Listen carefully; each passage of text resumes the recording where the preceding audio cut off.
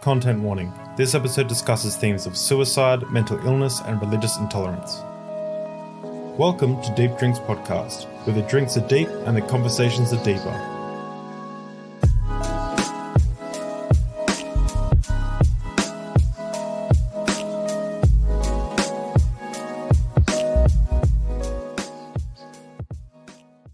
Welcome everyone to a special episode of Deep Drinks Podcast. We have a dear friend of mine on today, and it's going to be awesome. I want to welcome Oz, who is the founder of TANG, who co-owns it with his lovely partner, who's in the comments section at the moment, Jenna, Black Female Atheist. You may know her as. TANG stands for the Atheist Network Group. TANG has successfully hosted a kick-ass conference or panel called Better, which is like a real-world meetup, which aims to better the discourse between atheists and religious folk. Oz is a former Christian who has just about seen, heard, and felt it all, his words, through his deconstructing experience. We're hoping that people can go away from today with some hearing a bit of Oz's story and also getting some advice for maybe that might help them in their journey. So without further ado, I'll add Oz to the call and welcome him on. Welcome, Oz. What's up, man? Good to be here. Thanks for having me. Oh, thank you for coming. It's a huge thing to have you on, because I don't know if we've formally announced this properly, but I'm part of the TANG gang. Like you guys heard my rap skills, and I was like, and you like got to have him on. So that's how it happened. So we've got a kind of a secret show coming up in the future, don't we? We haven't really announced it, but got some fun things happening. Yeah, we've I've kind of spread some crumbs out there for people to kind of get hyped about. But yeah, it's about to go down. Yeah, something's going down. The other thing that I forgot to mention, which is good that I mentioned now, is we actually have 200 subscribers. So just a reminder that once we get to 1,000 subscribers, we're doing a charity stream where I think I'm going to do 6 hours. We're going to do something fun, and we're going to give away all the donations and everything to charity.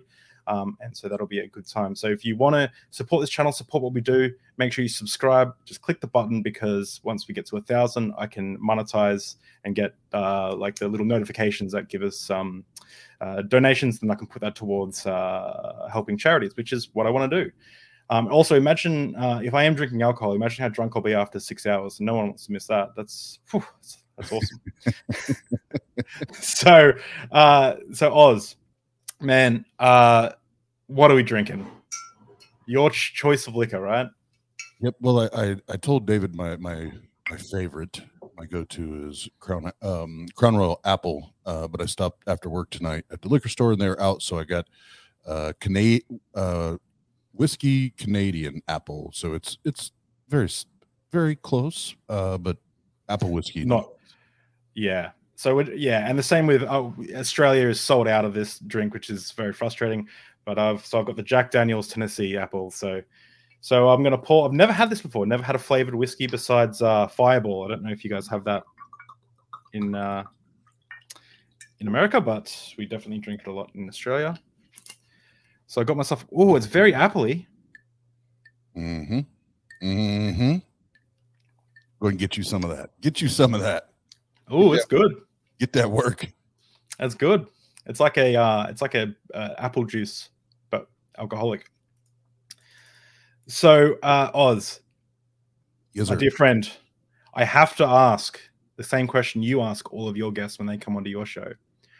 What did it look like for little Oz growing up? Oh boy.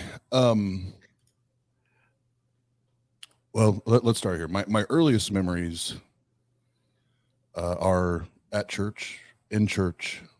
When you hear people talk about I was born into it, I was literally born into it. My mom was in full-time ministry for years.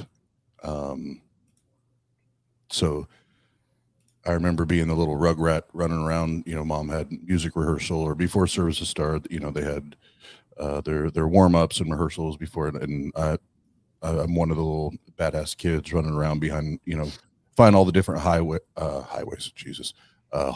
and all the places that we weren't supposed to be as kids. But, you know, being adventurous. But Sunday school, um, you name it, I was there.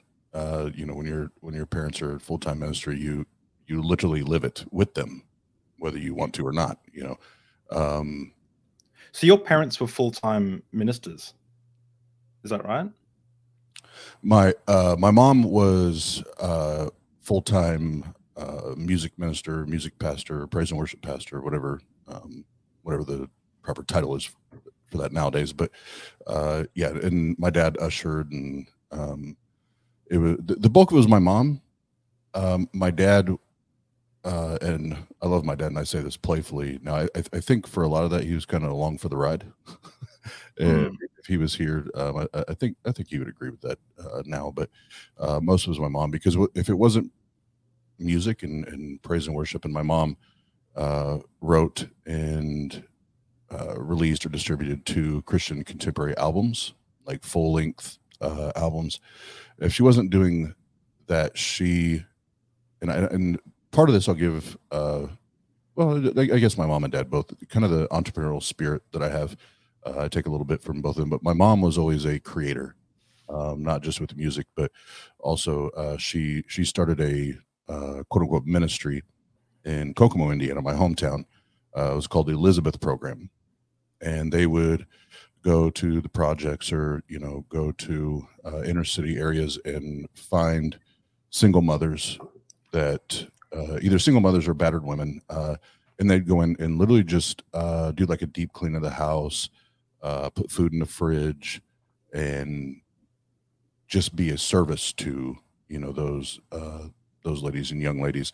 So if it wasn't that, then she also oversaw the dance team and the mime team, and so she definitely, now in retrospect, probably bit off more than she could chew, as far as finding that healthy balance between life and work, or life and ministry, whatever, and family. But that's all I knew, growing up, as far as church and things. Other than that, it was either church or sports, and there was no, like, it was, we were either doing one or the other. So I played baseball. I was an all-state baseball player here in Indiana.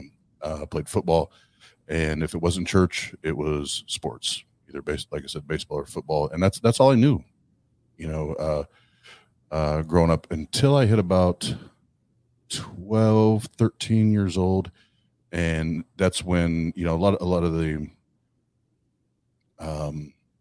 lot of the things that I thought were normal growing up, as soon as I started to meet friends, go hang out with friends, and even go hang out at other friends' homes, and I got to see and hear and watch how other husbands and wives communicated, and how they communicated to their kids, that sort of thing. All of a sudden, like 12, 13, I'm like, hold on, why does this look so much more different than my home? Because when we're at church, it's the Cleavers, like Leave It to Beaver, right? Everything's cookie cutter, pretty. From the outsider's perspective, it looks like the perfect family. The Mills family is the perfect family, right? And at that point, my dad had purchased a home, had a white picket fence. Like, it was literally like a movie or a sitcom to the outsiders, from an outsider's point of view. But what they didn't know was, within those 4 walls, it was literal hell. And as I started to see and hear and experience these different homes and families and their lifestyles and their communication patterns, things like that, I was like, hold on, something's different here. And why doesn't, person A or person B's mom or dad talk to or treat them or each other the way we do at our home? A lot of this isn't making sense. Then when I saw the validation and the love and the care that some of my friends are receiving that I didn't realize that I lacked until I started to have those experiences and be exposed to other families. I already started to become agitated and spiteful, so to speak. And that's when at like 12, 13, and I didn't know that then, but being diagnosed bipolar, I have black and white thinking. There is no gray. It's one or the other. That's when it turned to, well, I'm just going to do what I want to do and what feels good to me, because I'm not getting that at home. Mm. And I'll say this, and if you have any questions, we can, I'll let you ask away there. But that's when I still believe that there was a God, and I can't tell you how many nights that I trembled still, fearing hell and fearing God.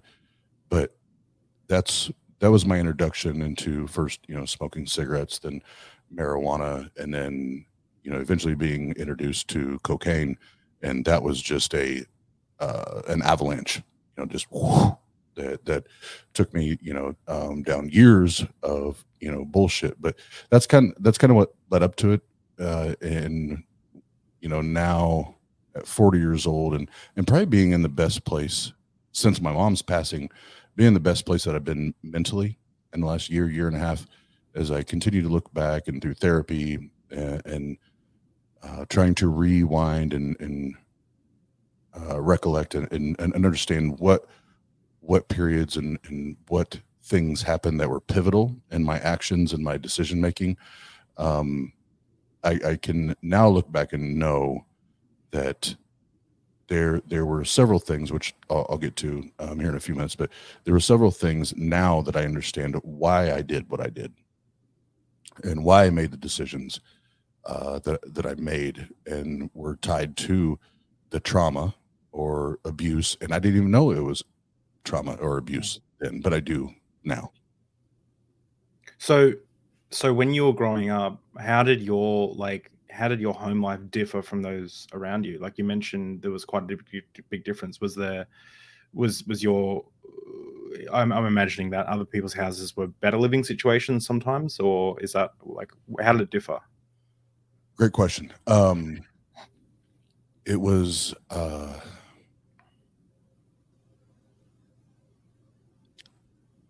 best word I can use is they and there were multiple examples I had as far as friends that I would go and hang out at their house and just be able to watch and listen. The family dynamic was much more gentle and caring and loving and nurturing. And let me, if I'm speaking as a parent, more of a, let me help you. Let me help coach you or guide you, rather than, kind of the scripture. I would say my mom and dad probably subscribe to the most with my brother and I is, spare the rod, spoil the child. It was always very heavily, it was heavy discipline. It was very almost militant, and so there was very little, gentleness,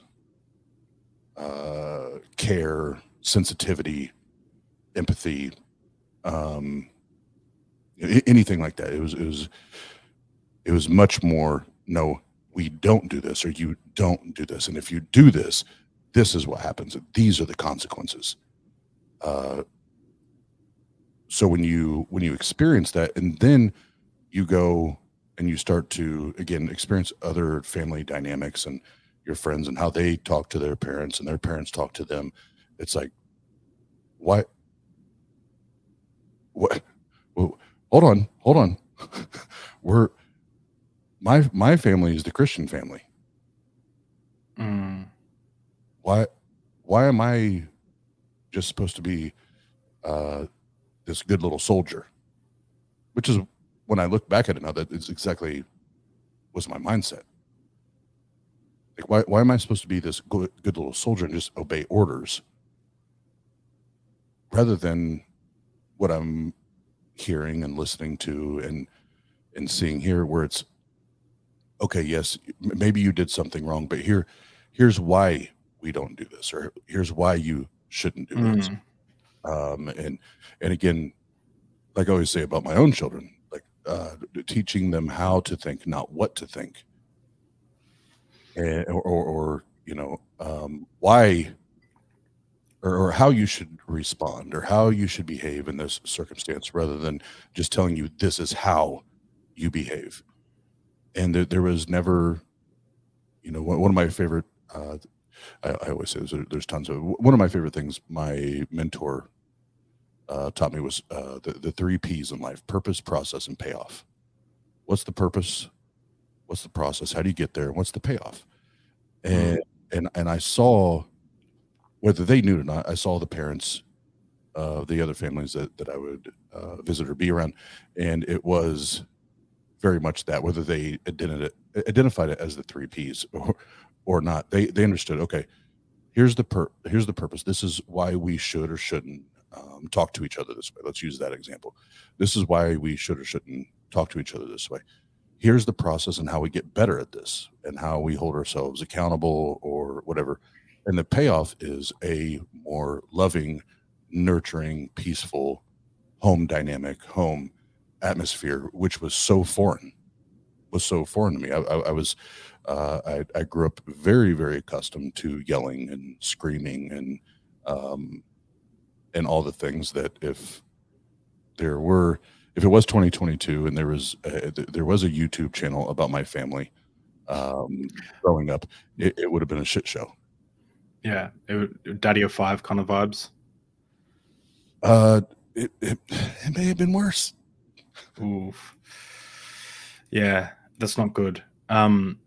So I can relate a little bit, not to the extent, but I remember I moved up with my dad, and when I moved back to like visit, when I came back to visit my mum and my little brothers, the house was like, I got desensitized to like the way of communication, which was just to scream like, "Get off that chair!" And you're like, whoa, you're like the screaming was like, why do we have to scream about everything? And obviously you can see that sometimes in those situations it's like a coping mechanism that people build to deal with the painful situation that it is. So would you call yourself a Christian through your childhood up to like 12, 13? Did you ever come back to God after you went on your rebellious path? Oh, yeah. I never stopped believing in God. That's yeah. There was, like I said, there were many nights or moments where it was still, you know, the trembling and the fear of hell, and also the fear of punishment. What I would get when I came home, you know, and before I go on with that, because I want to make sure that I'm fair in this. Did a lot of fucked up things happen in my home growing up? Yes, they fucking did, and I won't sugarcoat it. I won't mince it. I won't try to, you know, take away from the abuses and the trauma that happened. That said, before I continue to go on, I want to be fair and consistent and say my parents. Well, first of all, my mom had me when she was just turned 17. My mom and dad were very, very young when they had me.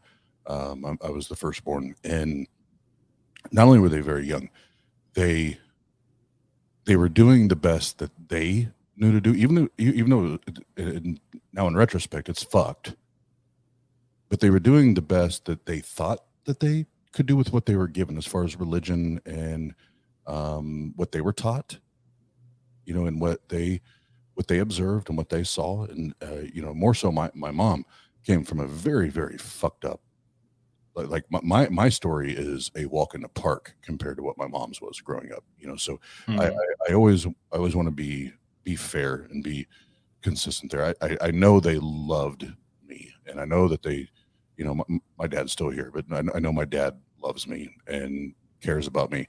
I know my mom did too. That does not take away from or minimize what they did or did not do. But I for my own conscience and for integrity purposes, I want to throw that out there. Absolutely. Like, people rarely deliberately do things that are harmful to other people for the sake of harming other people. Like, that's not usually people. And this is why I have a lot of empathy towards some forms of religious extremism, because I think these people really truly believe what they're doing is right. And if they believe what they're doing is right, it's like, how can you fault them? It's like, it's the system, it's the information, it's the worldview that should be attacked first, because solve that and you solve the problem. And I mean, your parents, it seemed like they went through a lot, and they raised you the best of their ability, and you might do the same for your kids, and hopefully your kids are even better than you, and my kids are better than me. I think society should move forward in that way, but it doesn't take away the fact that you get scars along the way. You know what I mean? Yeah. And, Jen and I have talked about this, and yes, we need to be reasonable. And talking about what the humans do and how humans treat other humans, right? And whether they were trained poorly or coached or raised poorly, that sucks, but you still have to be held accountable for your actions. And that's where I draw the line. It's, yes, I do get this, and I do understand that these things were influential and played a part in, well, not just a part, we're probably a huge reason why you did what you did, made decisions that you made, acted the way you acted. But it's not an excuse. You still have to stand accountable for what you did or didn't do, or did or didn't. So now to what you asked me, in that period, I never believed that there wasn't a God.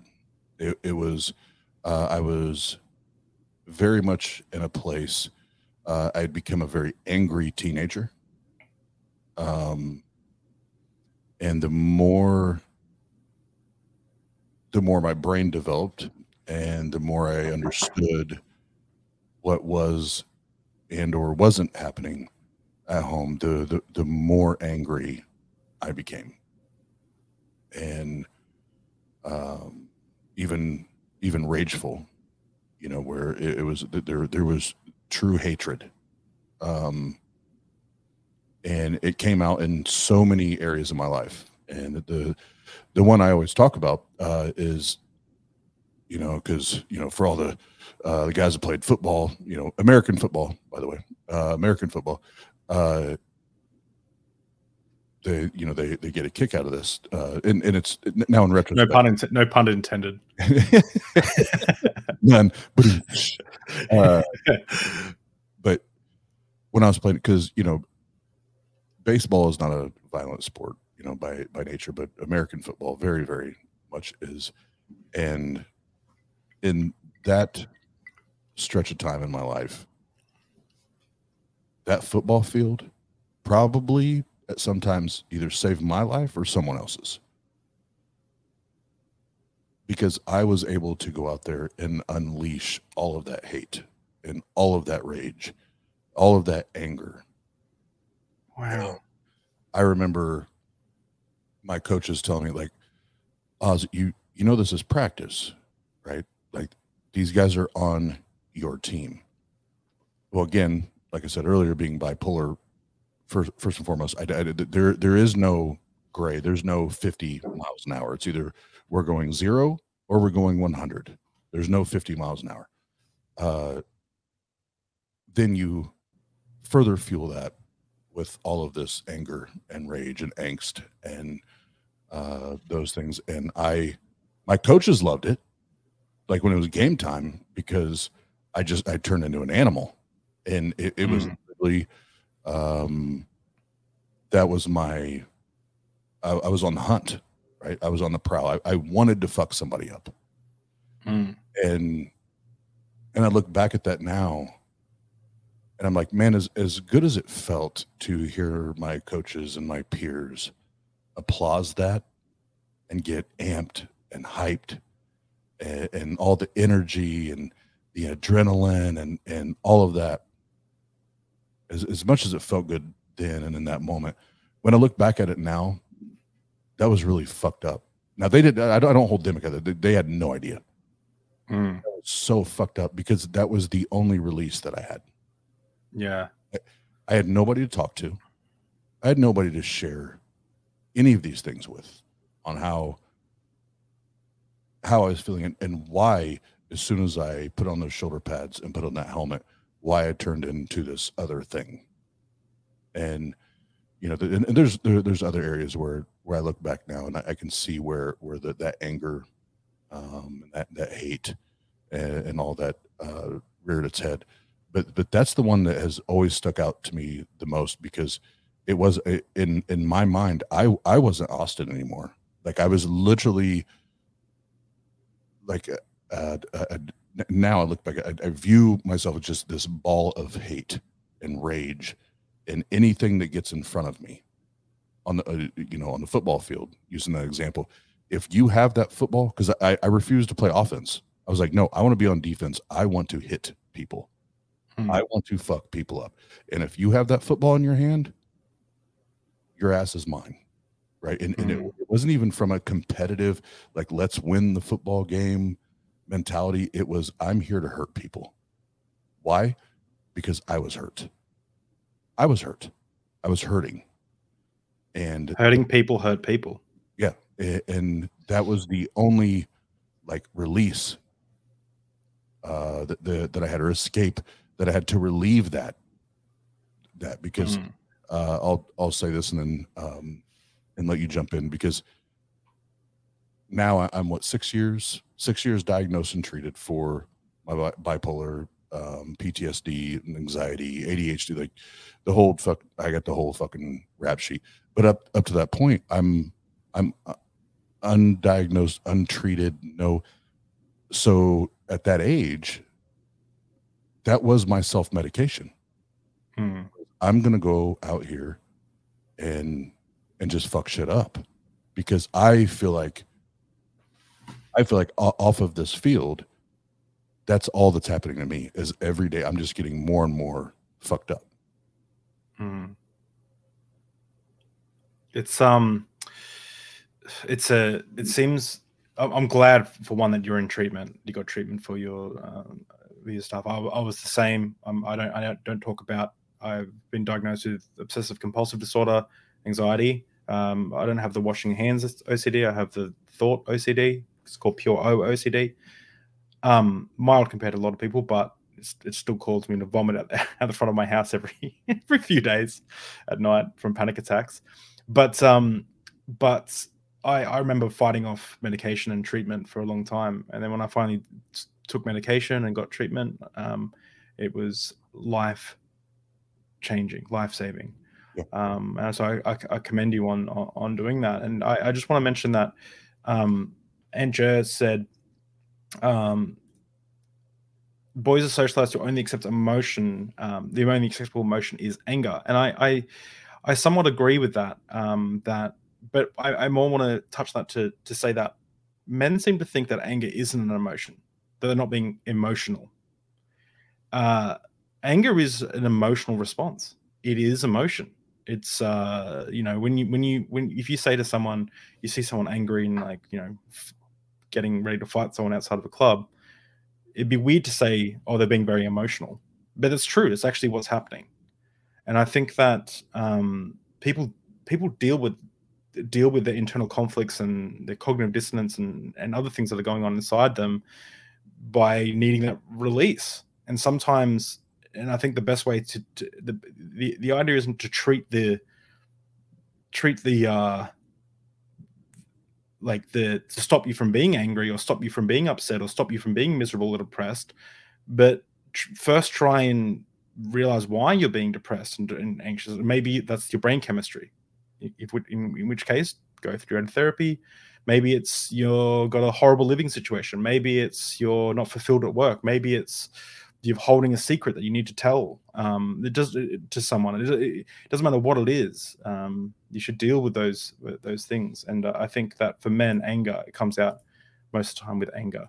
And if I can piggyback on that, because that's a great point. And Andrew, thank you for saying that, because so before I say, or I talk about my experience with that. So my dad, I can remember, even at 40 years old, I think I remember my dad showing any type of emotion maybe 2 times in 40 years. So anytime I felt upset, like if I felt like I needed to cry, or I felt like I was sad, my hold on, David, give me one. I will not lose track, but I'm gonna have to mute and close my windows because the train's coming. Okay, no worries. Nope. Sorry, I heard wrong. Downtown living, but so in not having that example in front of me that a man can show those emotions, as far as tears and sadness or grief or whatever. I knew outside of my bedroom, it was, I felt, I was never told this, but I felt, based on what was demonstrated to me, I felt that I wasn't allowed to do that. I wasn't allowed to shed tears. And unless pain was involved, there's a punishment. There was, I'm now suffering the consequences of my choices or my actions. That's the only time tears were acceptable. And now when I look back at it, there were so many nights, and I actually haven't even talked about this much on our platform. I've talked to Jenna about it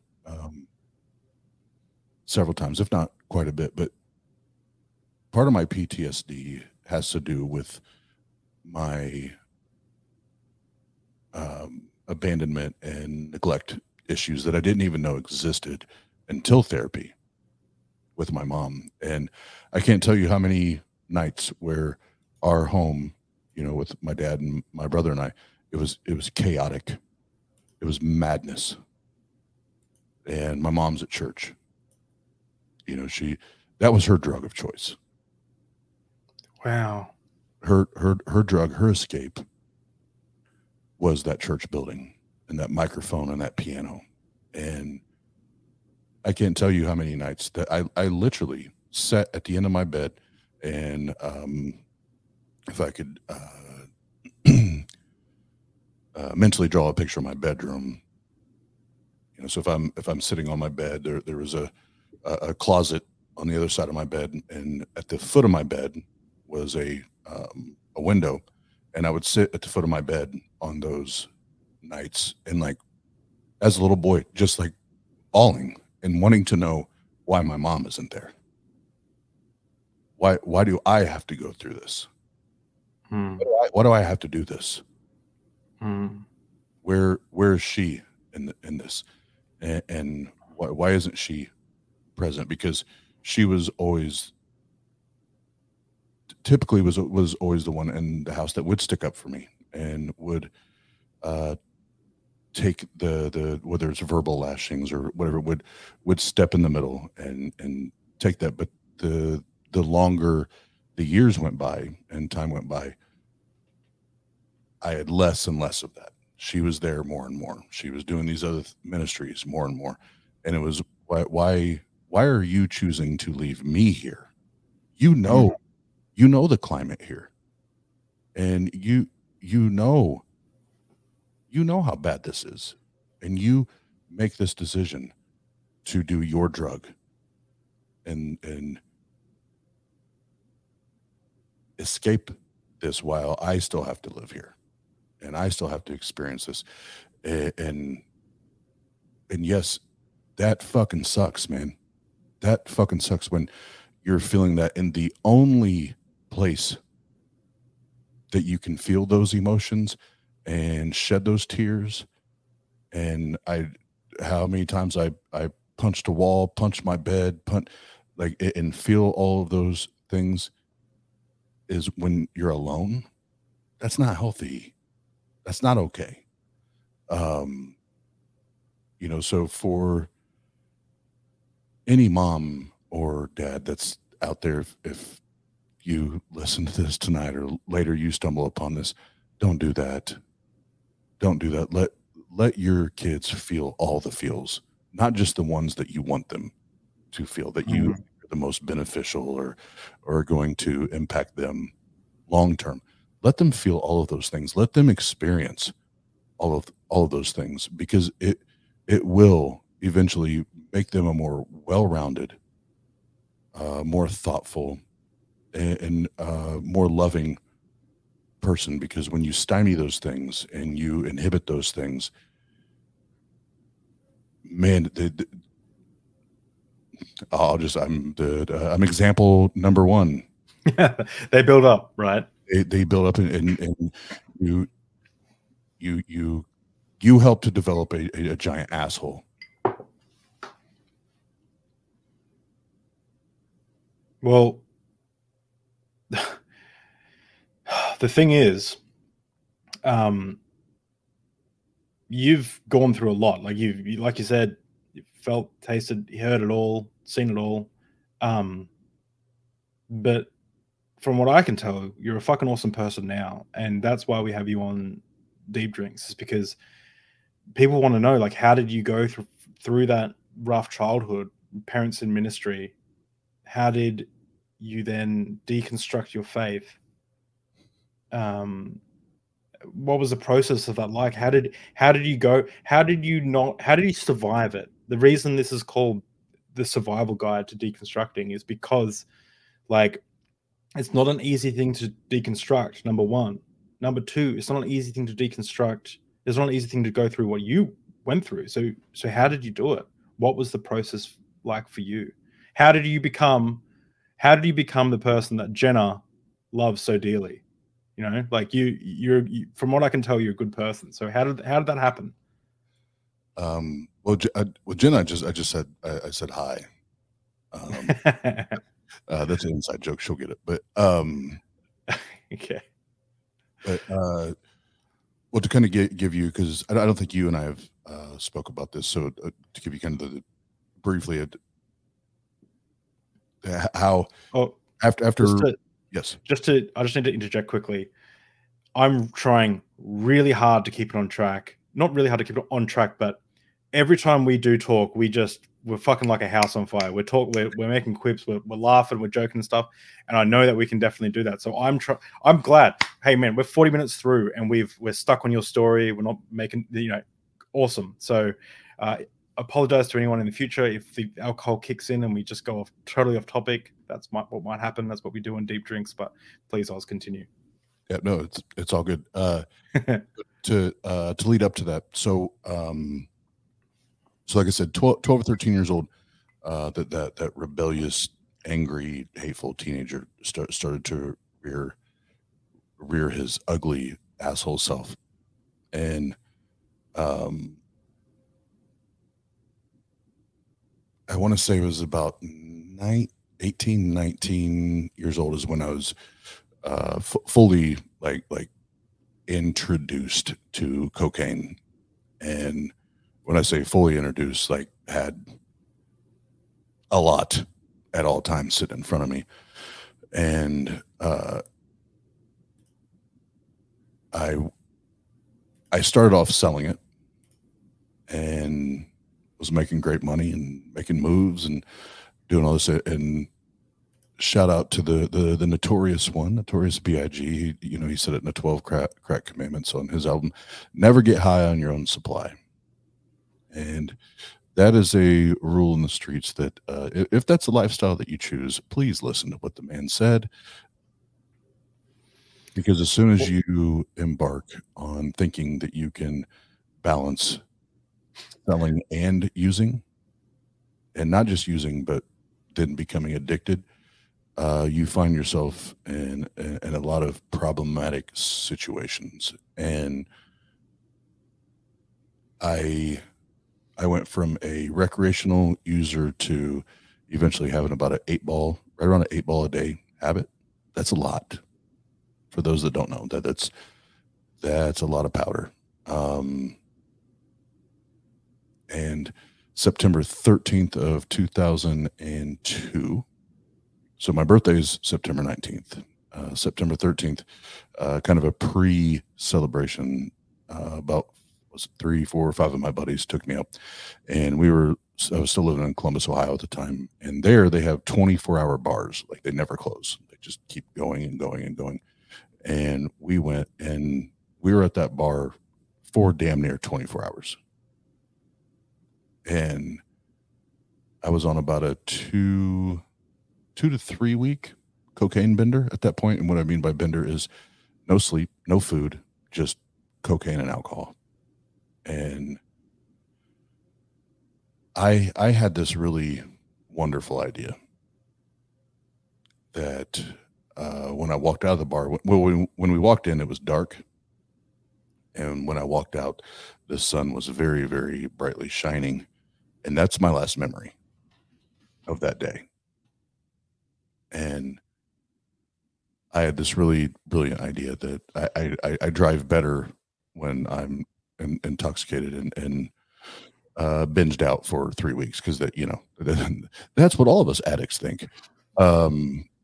It's that old saying, your best thinking ended you up in jail or rehab or whatever, Yeah. And nice. And I see you. Yeah.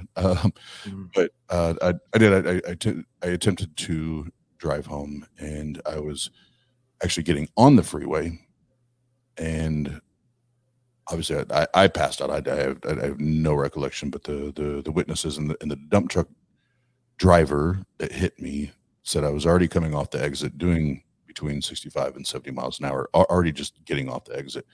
And I'd already passed out. He ended up T-boning me and slamming my vehicle up into a concrete divider. And it broke my shoulder, shattered my shoulder blade. And for those in the medical field, the shoulder blade is like, I think they say it's like the second or third most difficult bone to break in your body.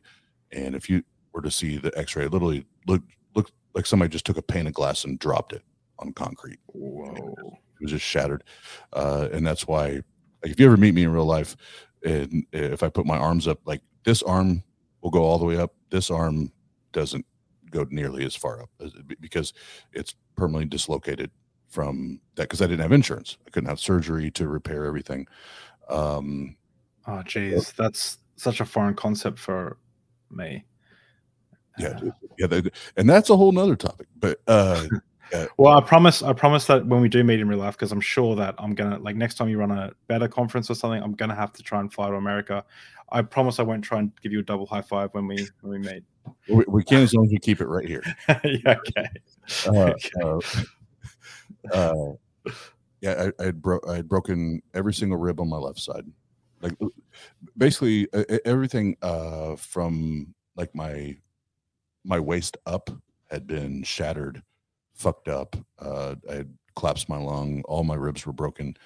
They thought I had brain damage. I was resuscitated twice. Once in the ambulance, and then once I arrived to the ICU.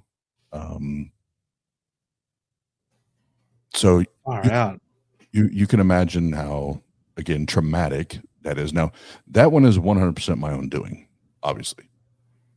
And being an idiot, and an addiction, doing what addiction does, is taking you down a fucked up path, with a fucked up ending more times than not.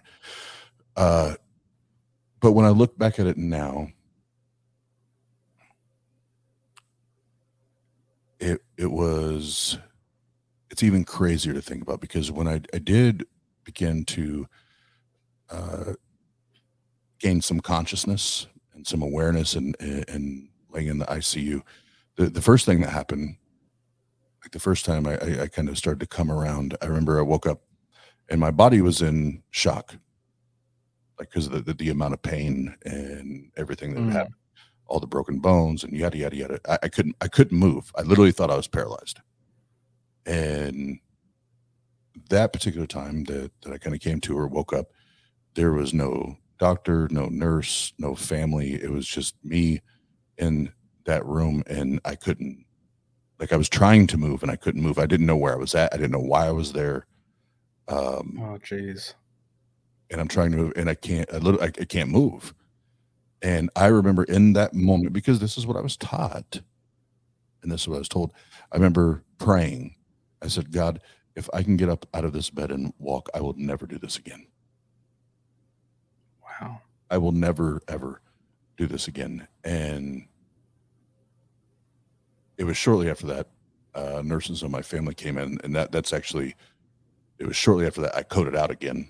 And it was quite a while after that I had consciousness and the ability to have and retain, memory. But I remember that. And then after the second time coding out, and when there's some type of, rationale, whatever's hitting me, all I know is now I'm surrounded not just by nurses and or doctors, but now my family is there and in full presence. And yes, I'm grateful that they're there. Then they love me enough to be there, but some of the first things that I remember hearing is, Oz, the only reason you're still here, the only reason you're still alive, God spared your life because he has a plan for you, and you have a destiny to fulfill, and you have a purpose to achieve. And in that moment, in the moments following that, I'm 22 years old, 23, whatever it was. One, I'm still young and dumb. I'm still figuring shit out. I have a son that's not even a year old yet, or maybe a little over a year. Like I'm. You want to talk about traumatic, and now I'm trying to figure out, what do I do? What is the best thing for me, for my family, for my son? And I'm constantly being told that that this is the reason you're here. That you have this purpose. You have to, and as soon as I left that hospital, if there's, well, the one thing the wreck did was save me from addiction, because I am now officially scared to death of any foreign substance that has any type of addictive traits or capabilities. I literally, if I go to a party, or which I very rarely do anymore, but if I go to a party or a bar or a club and I even hear a mention of cocaine or anything similar to like an upper, which is what my choice drug was, I run, man. I'm like, I'm out. I'm out. Yeah. That shit almost killed me, but I immediately, I didn't just go dab my toe in the pool of religion and Christianity again. I jumped in both feet, like I did a fucking cannonball. Like, yeah. Like if you think about what's the kids baseball movie, Sandlot, where he's like cannonball. That was Oz. I haven't seen it, but I can think about it. I can understand it. Yeah, there's a chubby kid, and he's jumping. He's like cannonball. That was me into religion after that, and as much as like people know that whether it's late night streams that I do with reviewing content or DJing or freestyling, or it's, you know, interviews, the late night, like that's always been me, even before YouTube was a thing. And it was like I would spend like 24 hours just reading Romans and breaking down Romans, reading Corinthians, breaking down Corinthians. And that's just the way my brain works, right? When, again, black and white thinking. When I jump in, I go all the way in. So now I was indoctrinated, born into it. Now I'm re-indoctrinated into it. And now not only is there this quote unquote re-indoctrination, but now I owe someone something because they saved my life. And now you couple that with this fear of hell, and it's like I now feel like I'm well, they would say in the prison system, state property, but I felt like I was God property. Like you're saving you're saving me from hell, and now you've literally saved my physical life. I am God property. Like I am not my own, as Paul said. I'm a dead man walking. And what else am I to do with this life? But then, but to pursue this. Then, did you feel like my brain in that situation? My brain, and I've got, you know, OCD, like I mentioned, but my brain would go to, if I move even slightly off the path of God's will for my life. In fact, I used to just think this anyway. I'm dead. Like I'm dead, or something might happen, or I might not be protected. I used to, in ministry college, I used to say, covered by the blood, covered by the blood, covered by the blood. So we'd do risky things, go covered by the blood, covered by the blood. Did you feel like because you kind of made that promise to God, did you feel like that if you ever maybe stopped attending church, or maybe stopped doing what you felt called to do, that you were dead? Or God would remove protection or something? The last thing you just said is probably the best way to explain it, or put a light on it. Is I was terrified that if I didn't do A, B, or C exactly the way I was supposed to do A, B, or C, all of a sudden, like the hedge of protection, yeah, would be lifted or removed, or you know, what have you. And yeah, so I lived, yes, I lived a life always worried about fucking up. I did every day, every fucking day, every decision I made.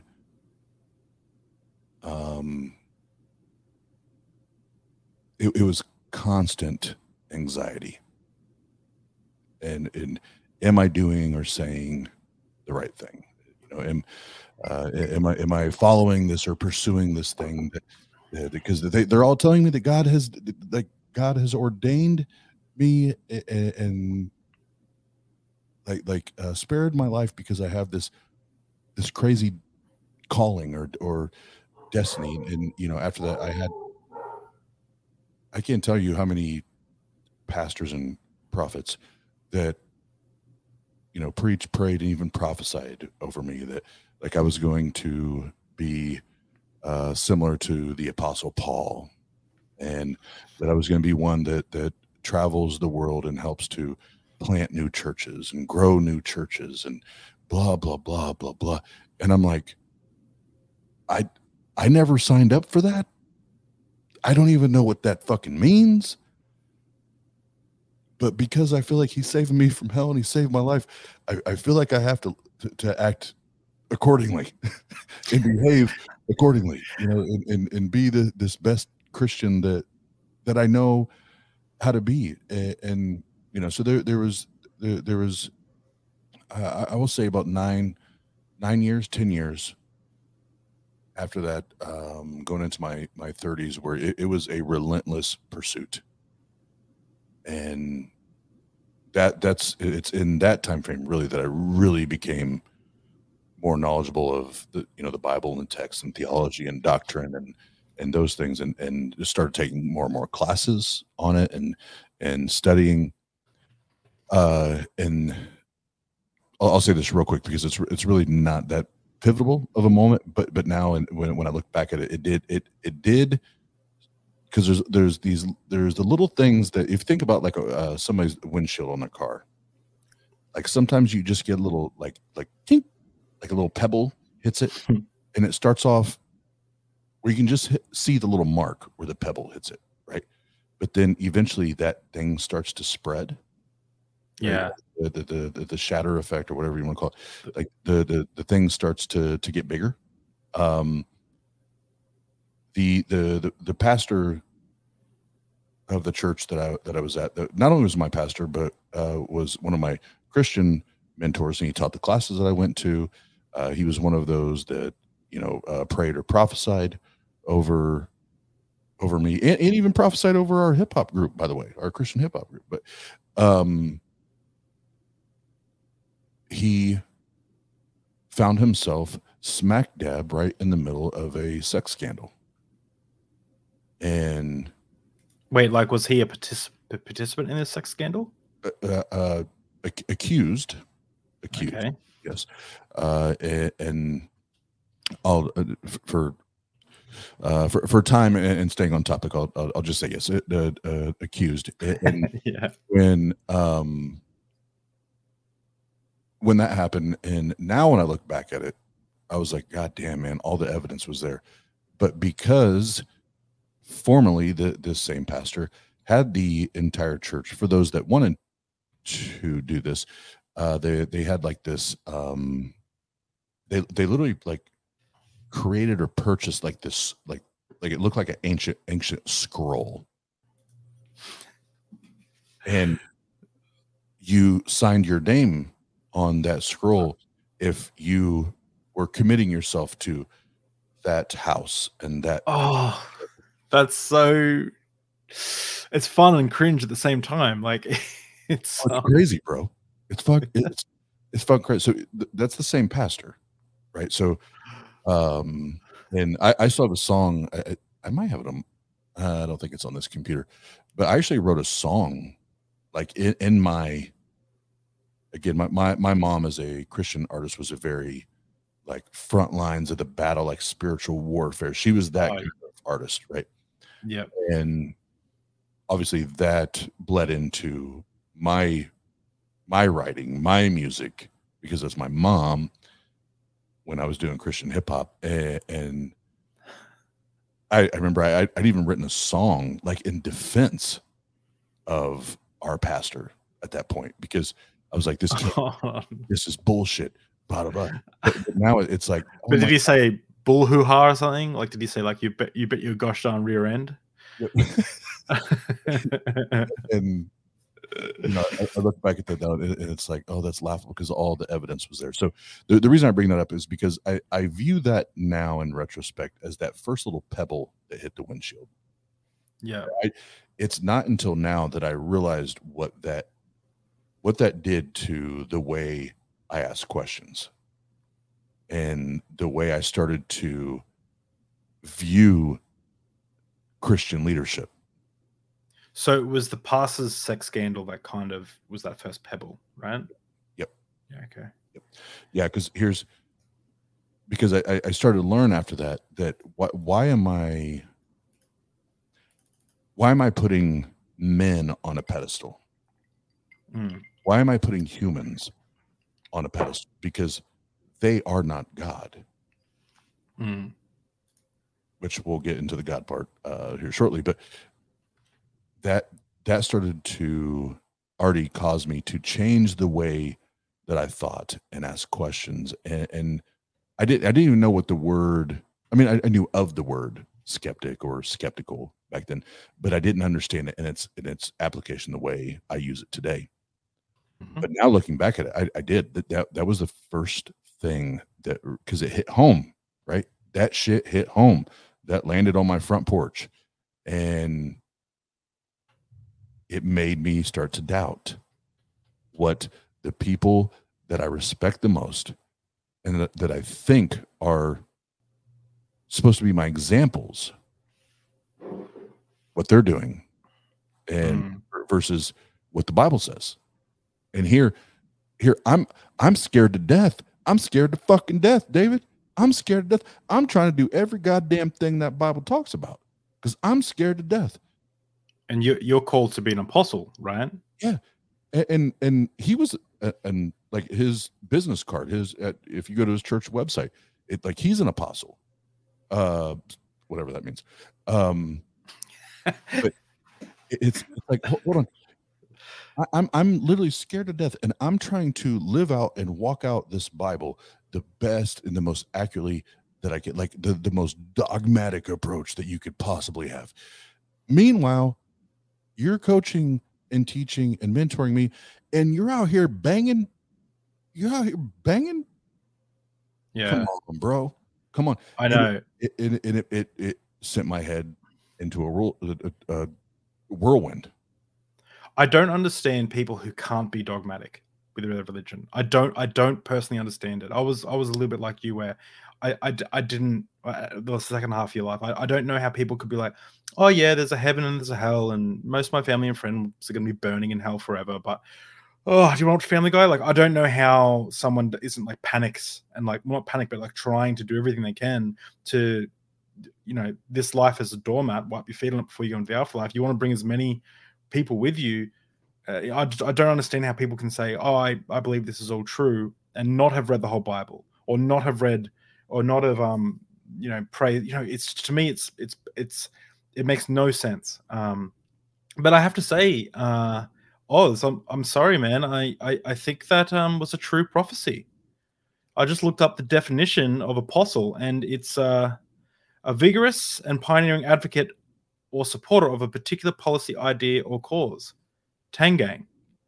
That's it. Maybe that was your life's mission.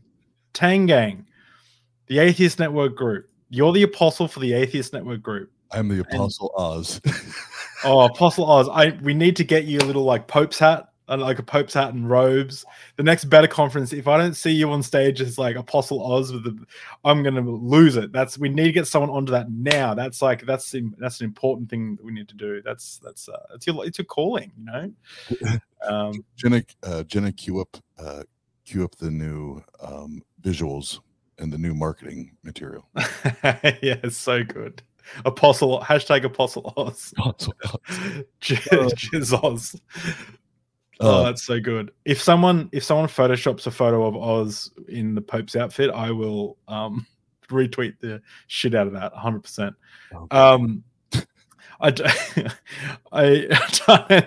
Okay. So there's so many things. There's so many tangents. I was going to save this for the end, but let's have a fun aside. Who are the best Christian rappers? I need to know. Like, I've got my camp, but I need to know who you think the best Christian rappers are. And I'm not talking like, DC Talk or someone who you're like, oh yeah, they're also Christian. I'm talking about like crazy, like, people. Hold on. And again, Jenna will get this. She can explain in the chat. Wendo, he just said DC Talk. I don't get it. Did you hear that? No. Windows. He replaced God. That's my imaginary friend that I talk to when I'm baffled by what someone says. But my favorite. Well, let's say so. I'll give you my first like two or three like actual like seriously my favorite Christian hip hop artists, and then the three that I think are just like, why the fuck did anybody let you into a recording booth? My all-time favorite is Emmanuel Lambert, or his stage name is The Truth. I felt like he revolutionized Christian hip hop as far as about the same time that Jay-Z's like Blueprint album, a little bit before that, what was banging off. He was a shit.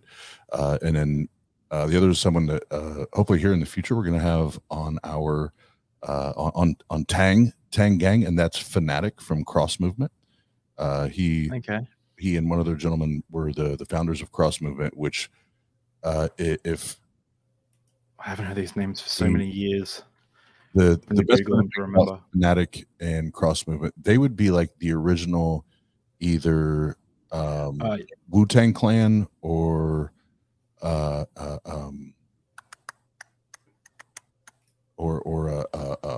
Limit.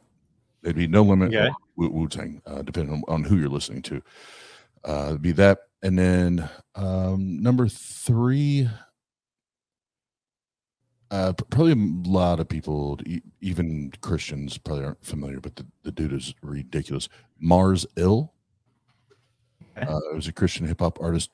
That dude is, I don't know if he's still writing today, but that dude lyrically was a fucking genius. Yeah. As far as the other ones that should have never stepped in a booth or even, I'm hoping you're not going to say who my favorite one is. Go.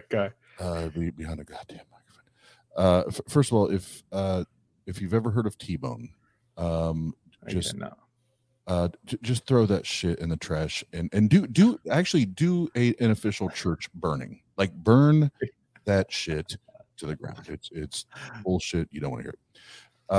The other one that he was a complete make-believe Christian hip-hop artist. What I mean by that is he just bit and robbed and stole from an artist that we know as Slim Shady, Eminem, or Marshall Mathers is KJ52. KJ52, right? Yeah.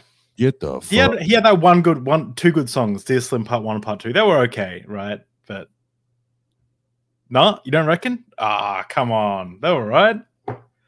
As far as the Christian rap goes, like, you know, you're scraping the bottom of the barrel. Like, you're already starting at such a low point. Like, I said, it's like Marilyn Manson nursery rhymes. It doesn't make sense. Marilyn Manson nursery rhymes or Christian hip hop. It's like, what? Like, yeah, and keep going. Yeah, I told you I was starting at the bottom of the barrel. Like, they should have never even been introduced to the studio booth. No, he was all right. I disagree. We will agree to disagree. And the third one would be tough, but the third one, oh please, this one's tough. But the third one, and I'm going to say this because I think it's a joke that you try to, or anyone would try to bounce back and forth between Christian hip hop, secular hip hop, Christian hip hop, secular hip hop, and God damn it, Mace, shut the fuck up. Oh, okay. I don't know who that is. Yeah, just shut up. So who are you thinking? Lecrae. How did you not mention Lecrae? Trip Lee. Hold on. When you asked me, you gotta remember, I'm thinking. I'm not thinking hype. I'm thinking lyrical abilities. So yeah. Lecrae and Trip are legit. Like, they're the ones that if they were secular hip hop, they're writing and creating those like club bangers. Like, they're not lyrical geniuses, right? They're hard disagree. Have you heard the album Rebel? Don't Waste Your Life. Like, that song, Don't Waste Your Life. It's insane. I probably listened to it on repeat 8,000 times. I know exactly. Oh, dude. Oh, I'm gonna have to start listening to it again. I might get saved. Then what would you say? Oh, Jesus. No, I really liked Lecrae for a few years. I loved his Rebel album, Rehab, and stuff. I think it was because he was unapologetically Christian. He didn't just sprinkle it in, but he was like quoting Bible scriptures and, you know, being stuff. And what I like about him now is he's you know, he does videos on like BLM and things like that. With obviously, it's quite a, Christians are usually quite against BLM and they're quite right wing and things. Where he kind of, well, he's black himself, but like, it's kind of like, he seems to be, this is so hard because I do this with a lot of Christian people, but he's good. He's the best of a bad bunch in regards to like his opinions. I think like he's not brain dead, like some of the people who are really popular. So yeah, I like him. Yeah, and yeah, for the record, like even up to today, I'm a fan of Lecrae and Tripp simply because not only are they great at the art, fuck the content and what they're talking about, they are great at the art, and not only that, they're awesome humans. They're awesome people, and you know, when we probably won't have time to get into it, but when we had our Christian hip hop group, there was several of those guys that we got to open up for, and we got to meet and get to know, and there's some of them that there's some of them that I named are giant fucking assholes, and I would say that to their face, and there's other ones, and the truth, Emmanuel Lambert being one of them. They not only are they great at what they do, they're just cool fucking good people. Yeah, cool people. So that's cool. That's cool. So regarding your back on track, as I pour myself some more whiskey, as you're deconstructing your faith, maybe we can move to the part where, like, what were we've had the crack now, but what was how did you start to process your deconstruction? Yep, and I will apologize. I can be long-winded and getting to this, but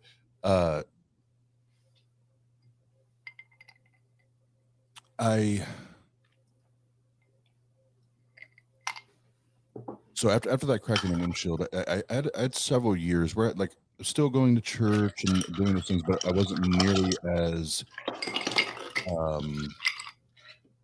should I say involved, you know, as far as like being part of this ministry, or whatever, you know. But I was still doing the good Christian thing and going to church and showing up and yada yada. And my brother had launched his church here in Fort Wayne, and I was the Christian anti-Christian at that point, where it was I was in that phase where it's like, I don't need a church building, I don't need a pastor to be a Christian. I can pray and believe in my own home and blah, blah, blah, right? Like all that shit, right? And my brother had reached out to me and said, bro, I don't have a sound guy. And we're getting ready to launch, you know, in a week, 2 weeks, whatever it was. I know you don't like church, but will you come and just help me as your brother? Because I need a sound guy. And I was like, you know what? I'll do that for you. Here's the caveat. Let all your peoples know that when I show up, I'm going to have my pack of cigarettes. I'm still going to be me. And if one of them pops off, I will call them out in a heartbeat. So just give that warning shot. Let them know. Just a side note, my favorite thing is your sass. I love how fucking sassy you are. It's awesome. It makes me laugh so much. I love it so much. Keep going. Thank you. And the quick side point, the first service that we had, I did it deliberately. We had like this foldable table, whatever, that the sound that was our sound booth, was it like a foldable card table, and I put the case with the soundboard shit on there, and I threw my pack of Newports on the table, like just as I wish a motherfucker would. Yeah. You know, and one of the guys that was like one of the ushers, whatever, went, and my brother had told me this like later that week or whatever, but he went up to my brother. He's like, they call him PK. His name's Kyle, so Pastor Kyle, PK for short. PK, should I ask your brother to maybe put his cigarettes like in his pocket or like in one of the bags that he has? Like, should I do that? And Kyle was like, nope, don't say a word. Yeah. Just leave that shit right where it's at. But anyway, that's they should have just quoted Romans 4:3 where it says, "Thou shalt not smoke darts." That's what it says. So that's verbatim. Verbatim. That's a funny side point. But anyways, so I started there, and the more I was there, and the more love bombing that I received, the more I felt myself like I missed this community thing, and I missed this embrace. And I've never really played, like, even when I played sports, I never did like solo single sport. Like, it was always a team thing. I've always appreciated that team dynamic and building together, and that started to draw or woo me, back.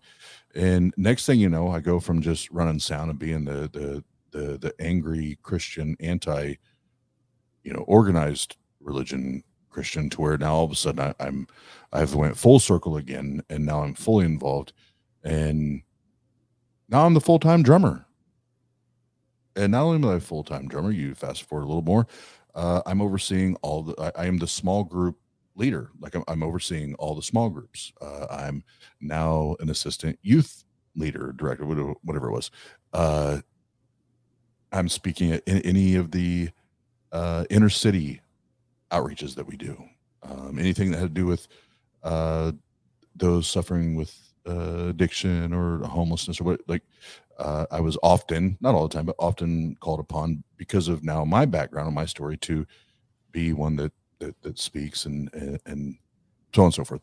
And it was a good, oh man, I don't remember how many years that I was, and I was the only drummer, right? And the reason I'm emphasizing that now is I'm gonna build into what. So we talked about the pebble in the windshield, and now what really started to shatter or start to really punch holes in that windshield, or wall of faith, so to speak.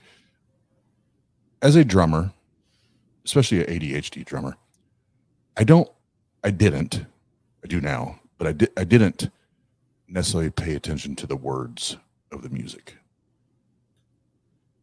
because my responsibility is to worry about the twos and the fours, because as a drummer, if I'm not consistent, everything gets fucked up, right? And every time I practiced at home by myself, even with the team, it's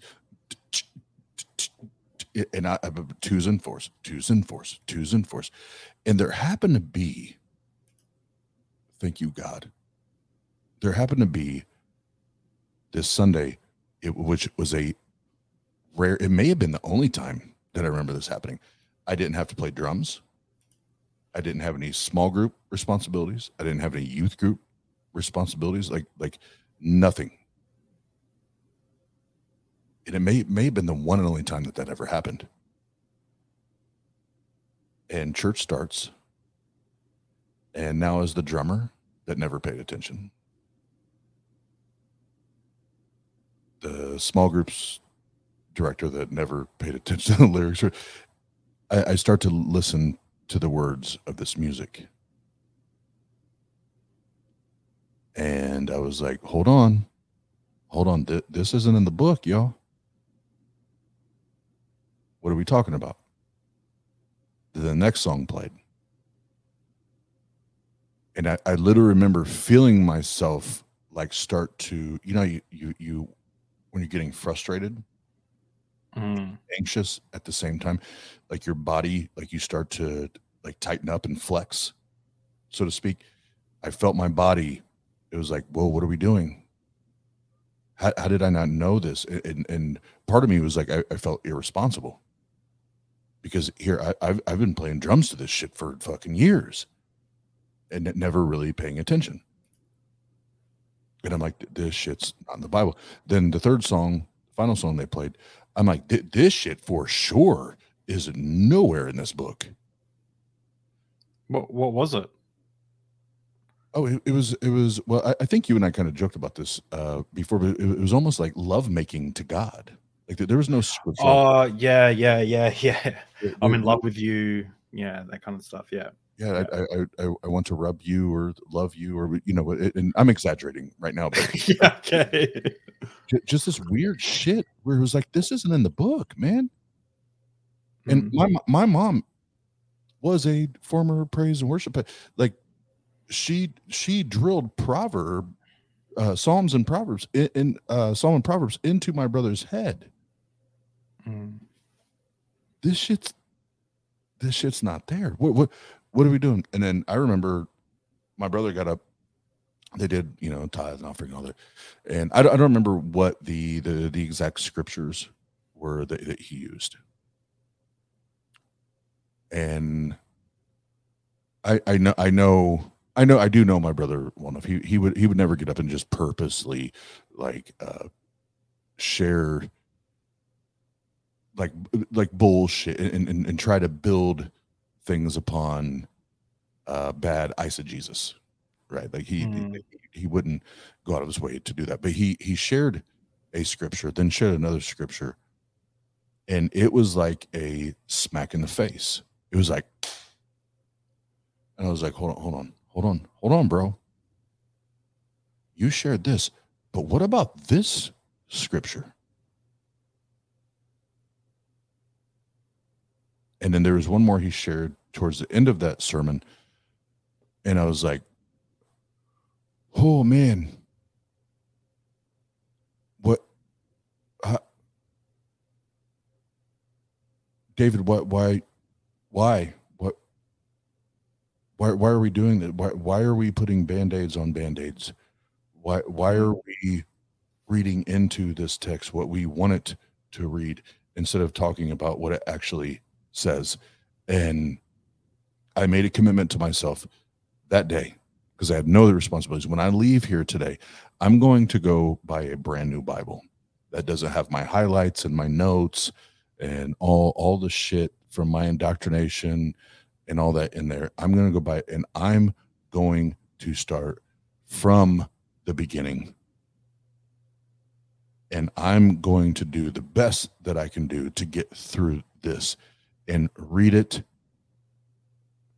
with the removal of the lenses of indoctrination, of Christian apologetics, and so on and so forth. I barely got out of Numbers, maybe a little further, but barely got out of Numbers, and I'm already, my brain is already melting, because now I'm not, I'm not applying all this bias where it's like I'm not just reading the Bible and then books written by biblical theologians or historians, so they call themselves. But now I'm starting to compare and contrast it to those from the other side, and I'm like, oh fuck. And I would be a liar to say I wasn't scared to death. Because now you're fucking with everything that I've been taught. And the kind of the final knockout, to give it a fast forward. So that happened. It was about a year, 2 years after that. Like I didn't say anything to anyone about where I was at and my questioning and all this skepticism. And I was scared to death to say anything to anyone. And then my now ex-wife, the mother of my children, we were going through our divorce, and I'd got an apartment here downtown, not the one I'm at now, but a different one. And this was the Mike Tyson knockout punch, like all the walls, all the faith, all the bullshit crumbled. I'm trying to pursue truth, and I want to believe more true things than not. And that's a bad sign. You shouldn't do that as a Christian. First, you fucked up. You should just believe in your heart, have faith. God just wants to love people, etc. Absolutely, and this is usually where the story ends. It is. I was sitting. It was a Sunday evening, and I was. It wasn't a live. It was recorded versions, but there was an episode of the Atheist Experience that I'd stumbled upon, and again, remember, it's still that like I'm to the best that I can with all this indoctrination, and still fearing that this God may have saved my life and trying to save me from, like, I'm still scared as fucking hell, right? And there was three colors. There was the first one, the middle one had nothing to do with it, and then a third caller called in, and quickly, and I'll wrap this up. The first one called in, and they talked about Hosea, I think it's Hosea 11, and they said, well, the caller called, and Matt Dillahunty brought up Hosea 11, where the child's head is smashed upon the stone, and the unborn babies are ripped out of the mother's wombs, and there's other atrocities in there. And David, I remember like it was yesterday. I remember I was like, I hit my space button. I was like, pause. This dude is full of shit. This is not in the Bible. He is making this shit up. This is bullshit. So what do? I have my little NIV. I open my Bible. I go to the scripture reference that Matt had provided. And again, I'm by myself in my apartment. I pulled up, I read it. I'm like, fuck.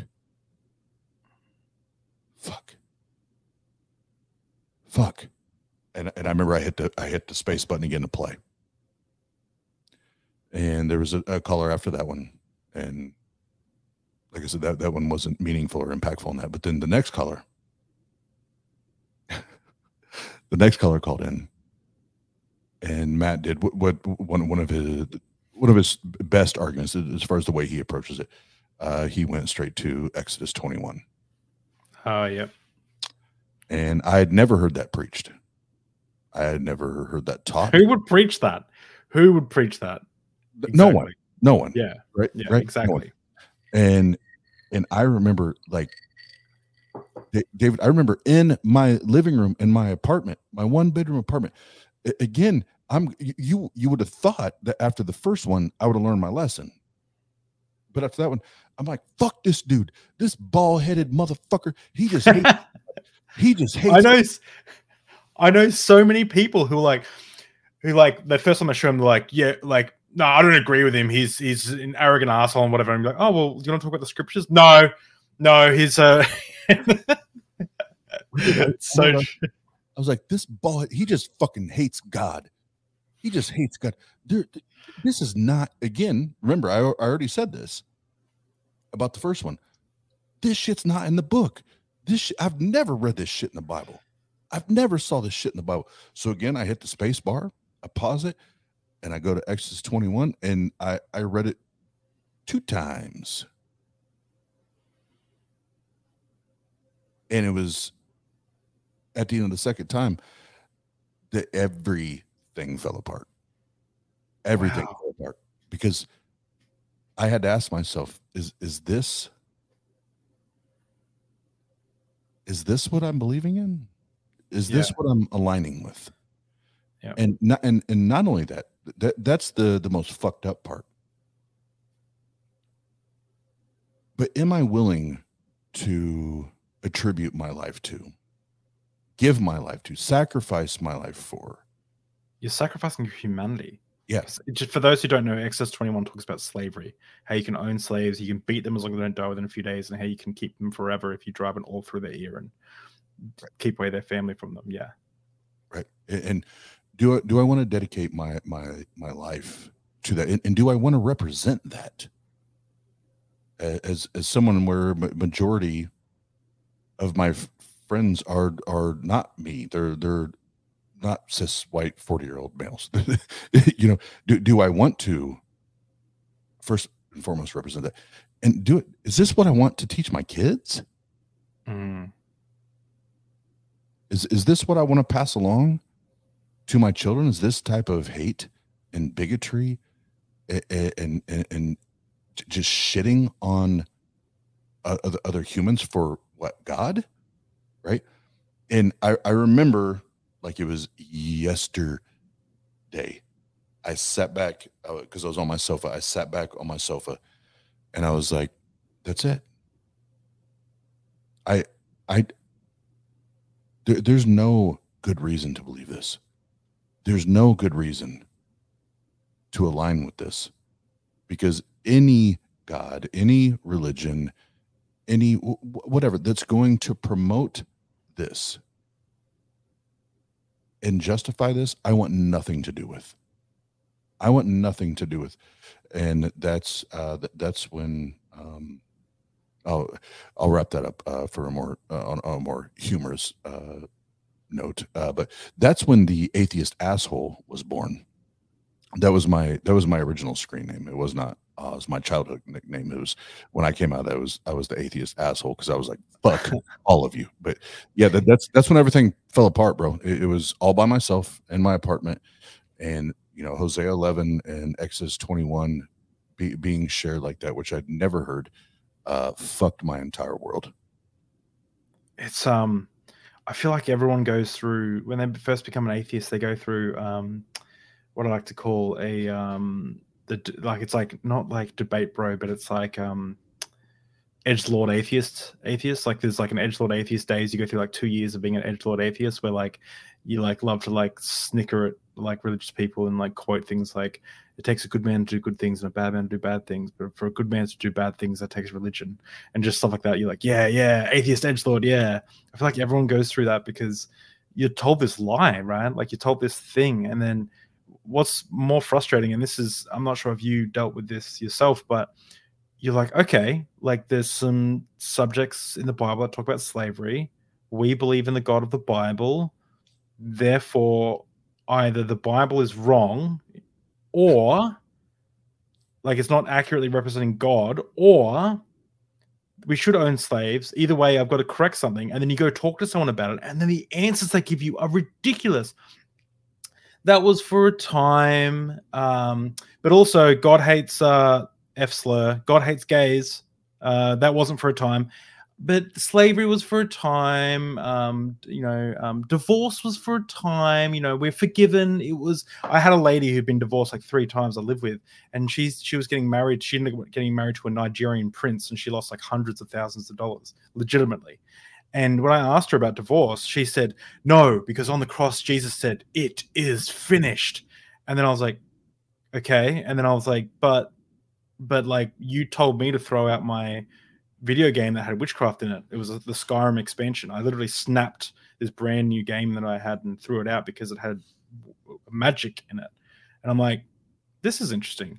So for me, it's so frustrating. And I'm sure you experienced this, where the people you go to talk to about this shit that's in the Bible give you the most dog shit non-answers, or the other thing, women not having authority over a man and not speaking in church and shutting the fuck up and only talking to their husbands.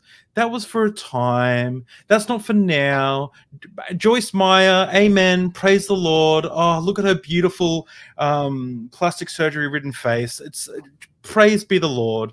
Like, do you know what I mean? Like, it's the battlefield of the mind. And then you're like, okay, so can gays get married? No, that's not. God destined it to be a male and a female. Fuck off. Like, you homophobic, racist, bigoted, smooth brain, knuckle dragging piece of shit. Like, this is, you're not preaching the Bible anymore. You're preaching your own morals that you pick and choose what biblical morality you like to use with. Fuck. Normally I rant at like 40 minutes in when I've had some alcohol. Obviously that rant's at like an hour and a half, so it's a bit more spicy than normal, but yeah. Well, and let me no, because now you're gonna tee me up. So this is what I'll say. Up, baby. There, I don't give a fuck. And let me make sure I'm clear. I don't give a fuck what time frame, what cultural time frame, what period of life or period of history that someone may or may not have grown up in or experienced. I don't care where you come from. Owning people's property is fucked. Owning humans as property Yeah. is fucked. And if you want to defend that and you want to die on that hill, I'll meet you at the top of that hill and I'll crucify you. No, Oz, you're mistaken. It's just I'm owned by my employer. Then fuck your employer. No, obviously it's not the same. It's like people like to say like, oh yeah, I'm a slave to my employer. It's like, no, you're not. You can quit. Like, you're not like, Well, no, that's what I mean by that. Well, fuck your employer. Walk away. Yeah, exactly. You don't have to be there. Yeah. These people didn't have a goddamn fucking choice, man. That is ownership of a human. And again, I don't care what your cultural norms were way back in the day. Yeah. That still does not mean owning a human as property is acceptable. That is okay. Fuck you. And second off, the one you brought up is, as far as women can't speak when they're in church. Women can't blah blah blah blah blah. Okay, you know what I know? Here's what I know.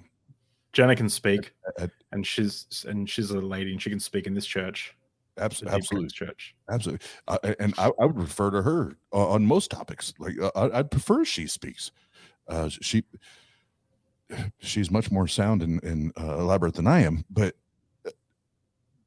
you don't get to minimize someone's voice just because you're scared.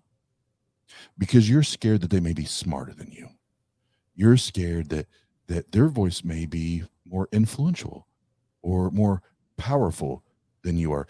And here is the problem with religion. And yes, now I'll say not just Christianity, but Islam. Fuck both of you when it comes to the way you treat women. And trying to silence and quiet and tell them that they're not worthy and they shouldn't talk and they shouldn't speak unless you give them permission. Oh, that's cute. That's cute. Because all that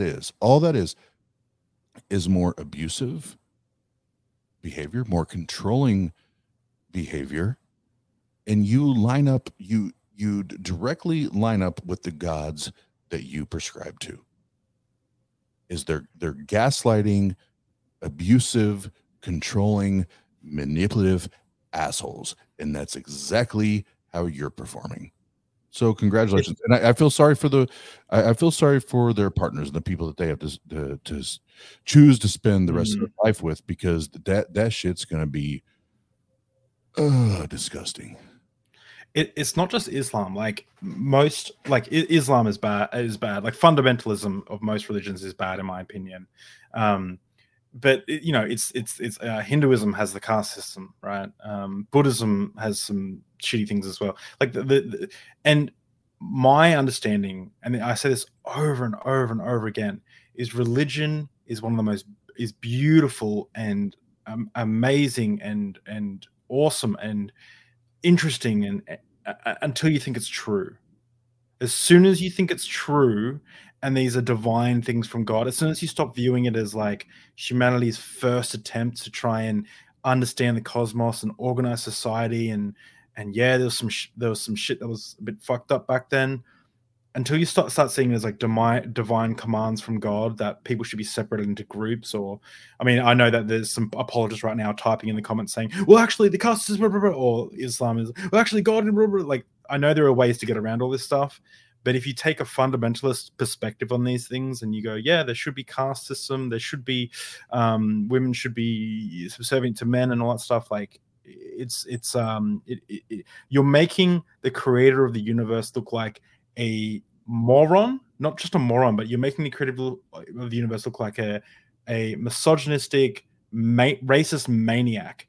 And I'm sitting here saying, if there is a creator of the God, stop teasing God. It's not okay. Like, it's not cool, man. Like, if there's a creator of the universe, you're saying some really fucked up shit about the creator of the universe. If you think the creator of the universe represents that of what's talked about in the Bible or the Quran, holy shit, you need to back off. Like, stop teasing the creator of the universe, all right? Like, Like I come on the defense of the creative universe because obviously there will be nothing like what's described in any of the holy texts that we currently have access to. So that's my little second rant. Oh my god, I'm going many rants today. I do want to move on though to advice for people. Like we'll go into a bit of a Q&A, but we'll have some advice for people who may be deconstructing their faith and what advice you'd give them. And then I've got a few questions. If anyone's got some questions, make sure you pop them in the chat, and we'll get to them. But first of all, what advice would you give to yourself when you first started deconstructing? When you first were looking at, as you say, that person was saying, the bald man on TV who was, you know, what would you say to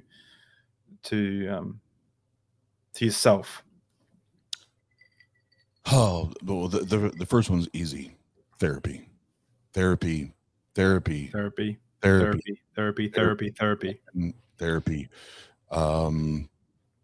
Proper medical therapy too, not like your church counselor talking to you. Like, no, proper. Yeah. Oh, no. Yeah. Let me make this clear for those listening now, or you listen in the future. So TANG, the Atheist Network Group, our YouTube channel, we have access to several, not just secular, but atheist therapists, and they do remote sessions. So if you in your area you can't find it, please by all means hit us up. The email is tangang@gmail.com. Please I want to send you in that direction, because if you think you're going to get honest answers from a therapist, or honest insight from a therapist that has their own religious interest in mind, you're out of your goddamn mind. It's not going to happen. The bias will protrude. It will show at the end of the day. There's a link here that Jenna put up. That's the link. Also, links will be in the description. I'll put them in after the fact for those people watching. Someone from my Discord server who I'm friends with, Mr. Bootleg, also asked before, what about the claims that atheist Tom Holland, that Christianity helped abolish slavery?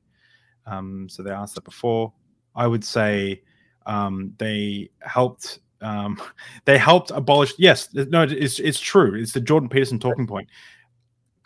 There were Christians that helped abolish slavery, but they were doing that in spite of their religion. They were doing that in spite of Christianity. They were doing that because they were good people, not because of anything they read in the holy text, not because of anything Jesus said, not because of anything Moses said, not because of anything that was written in Exodus or Numbers or Deuteronomy or Matthew or what Paul said. They were doing it in spite of their religion. But yes. Stop that. I don't know. Sorry, I do not know what's in this, but it's making me extra spicy today because I'm getting fired up. Spicy. But Mr. Bootleg, I appreciate the question, and this is not directed at you. That this is directed at this narrative. There were people that called themselves Christians that played a part in abolishing slavery. Fucking that's awesome. That's awesome. I'm glad that they provided their voices and their influence to help to end that atrocity and end that fucking bullshit. That does not mean, therefore, Christianity as a whole did anything. Because we still know that not only did the Bible endorse, but Yahweh God actually gave the commands on how to treat the slaves. But then in the New Testament, where the Christians, the new day Christians in 2022 love to say, well, Christ came to fulfill the law and blah blah blah. Well, actually, I'm not going to all that, but you already fucked that up. That's not what it says. That's not at all what it says. It does not say that he came to abolish the law. He came to fulfill the law, but he said, I did not come to abolish it, but to actually uphold it. And you don't get to change it, not one iota, not one pen stroke.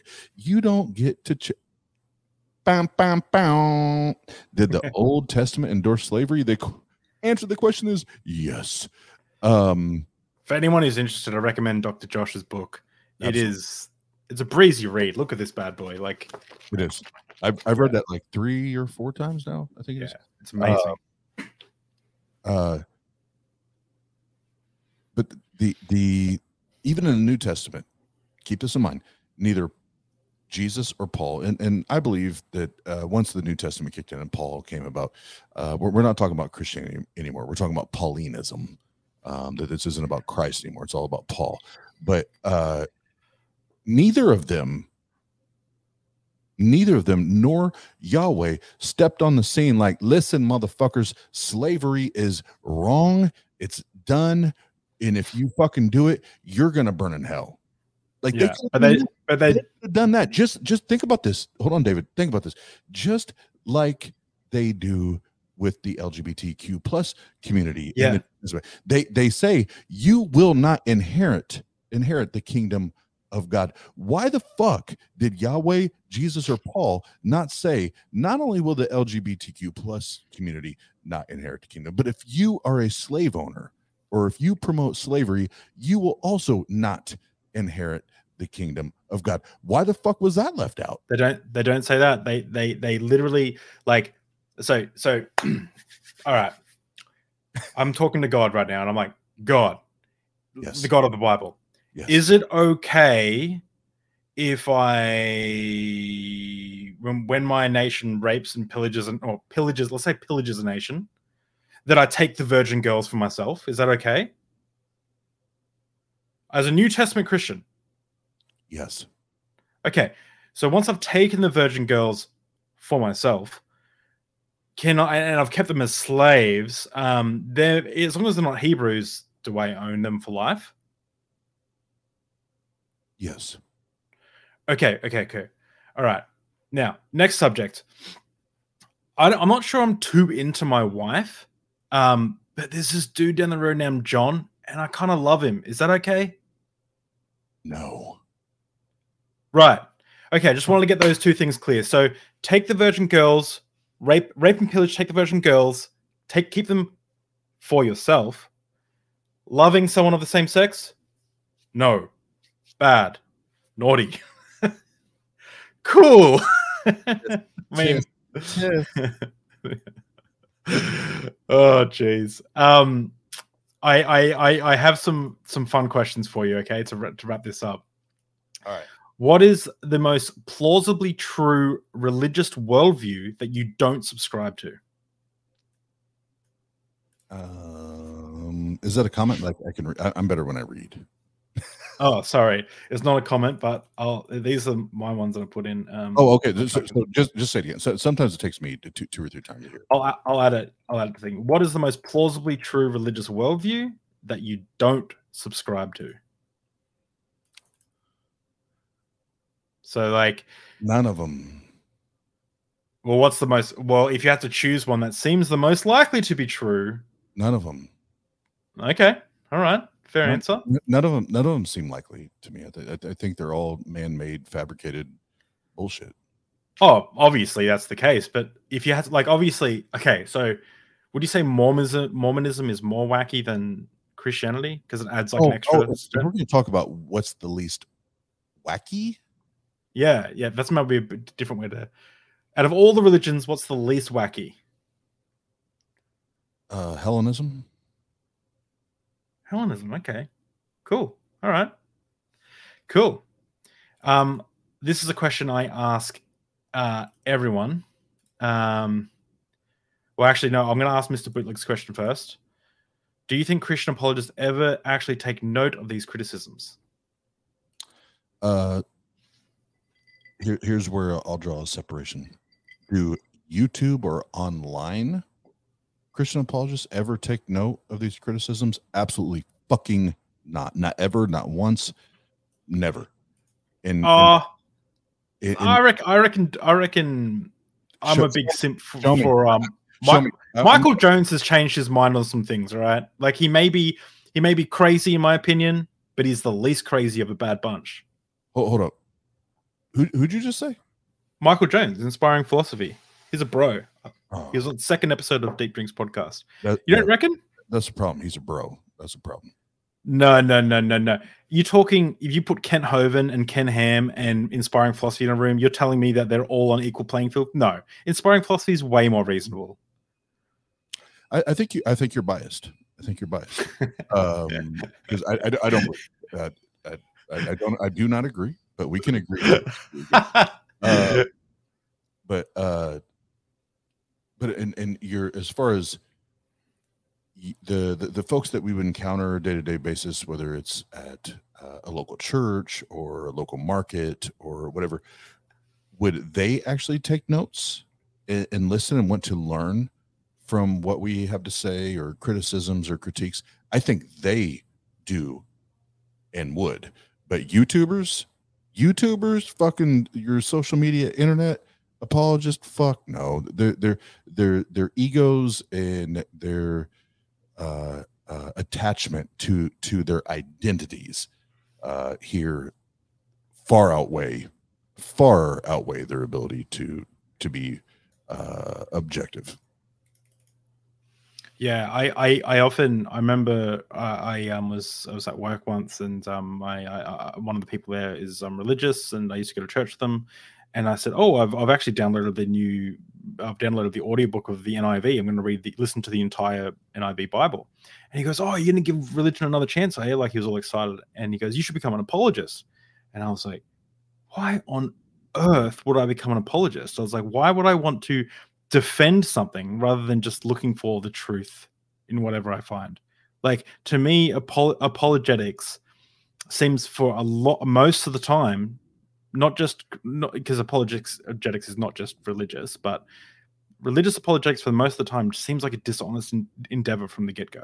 You're trying to defend something rather than looking for the truth. Now, you can probably engage with apologetics and then go away and be looking at the truth elsewhere, but I sometimes wonder if they actually do that. I just want evidence. Yeah. And I saw in the comment section, I had a debate with a Muslim, and you jumped in there, and you have it was interesting in the comment section. If you go check out some of my previous videos on my David McDonald YouTube channel, and also just remember that when we get to 1,000 subscribers, we are doing a charity stream. So if you want to get us there, if you want to support this channel, and you want to support charity, and you like this stuff, subscribe. If you don't like this stuff, then that's fine. You don't have to subscribe, but yeah, subscribe, and we're going to when we get to 1,000 subscribers, we're doing a charity stream. So the last question, one of the last questions I'm going to ask is, what, if anything, would change your mind? I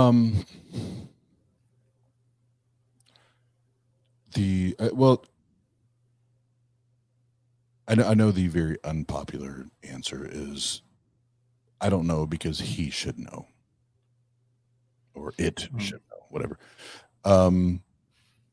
But I've tried to simplify that and make it as elementary as possible for me. Doesn't mean that applies to anyone else. And if this supreme creator, all the omnis, all the everythings, is there and exists and is relevant to our day-to-day lives, this is my current position anyway. There is a book called The 5 Love Languages, and Christians love this book. They eat it up because it teaches them how we should communicate to each other, especially in romantic dating or marriage like relationships, right? And how we understand how our partner needs to feel or hear or know that love is being communicated, because their language may be different than ours. So we need to make sure that we understand how they communicate. And am I being an efficient and effective communicator of my love to said person?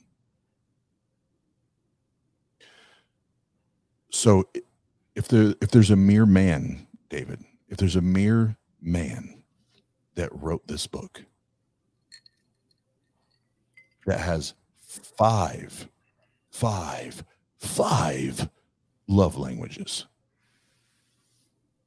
David, should not this God, whether it's the Christian God, the Muslim God, the Jidda God, whatever it is, Love that God. should this God that, or should this God not, or should he not have a singular love language between it and I, that it knows exactly how to communicate, demonstrate, show, display, make practical, make simple, however we want to. Shouldn't it be so easy for this supreme being, this ultimate being that knows, supposedly knows how many hairs are on your head or on my head, and knew us before we were birthed in our mother's wombs? Shouldn't it or he know that one language, that one love language that would convince me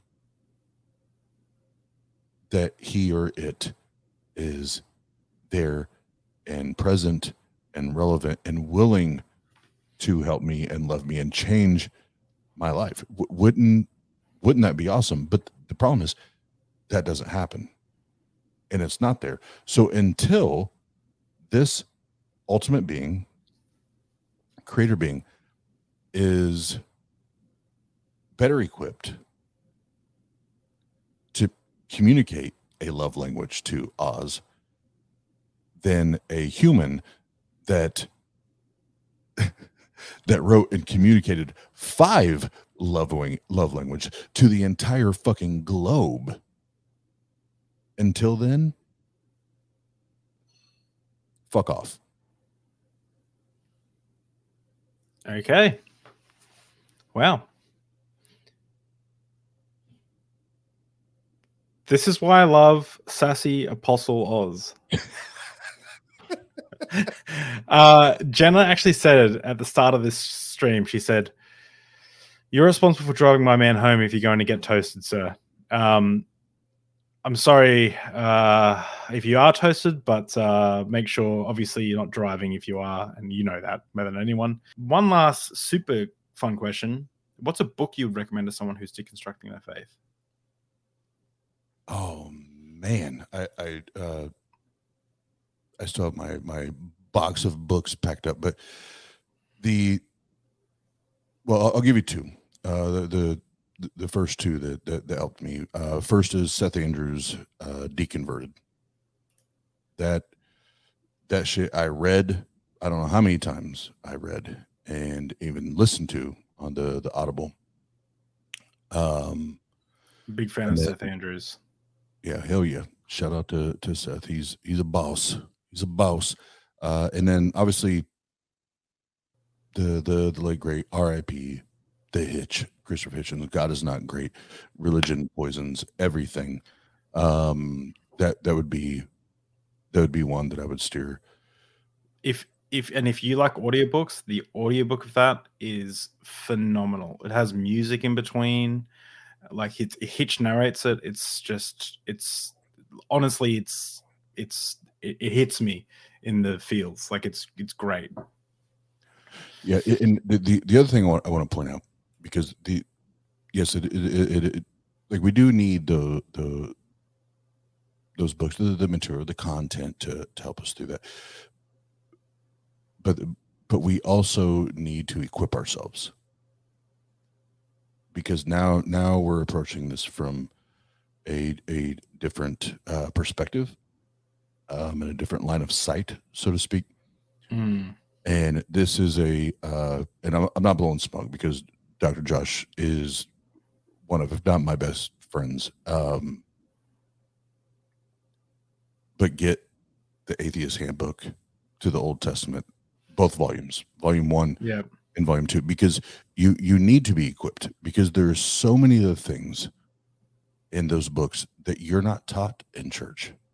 We're not taught when we were in church, and you need to be equipped, because those are the very things that most people I talk to that start to chip away at that wall of faith, right? And start to cause the dents and the chips and the cracks and the eventual falling apart. And we're talking about Dr. Josh, somebody that he has a doctorate in one or two master degrees. It's like invest in those things as well. So yes, find the validation that you need. Find the validation in, like, Deconverted and God is not great. Like, find that validation. You need that. You deserve that. But also equip yourself. Equip yourself with the information and the education that you need to have proper conversations, not debates, not arguments, to have proper conversations and dialogues with those that hold the now all of a sudden opposite belief that you have. Yeah. I just want to mention, Mr. Bootleg said, why does it matter that someone deconverts? Sorry, I wasn't here in the beginning. Mr. Bootleg is known on my Discord server for asking, he asks the most, he might ask a lot of questions, and they're great questions a lot of the time. This isn't, I don't care if someone's faithful, to be honest, myself personally.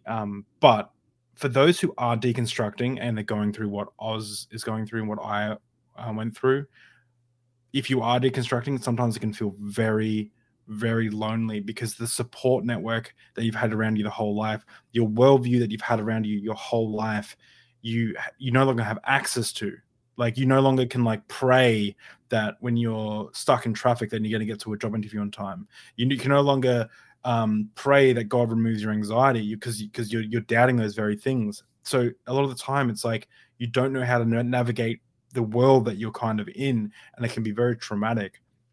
So if someone's happy in their religion and whatever, I disagree with your epistemological outlook on life.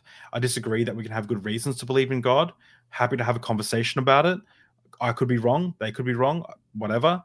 But if you are, and what Aunt Jess said, if you are deconverting, if you're someone who is deconstructing your faith, it's important. Like, reading these books, getting yourself in the community can really help with that feeling.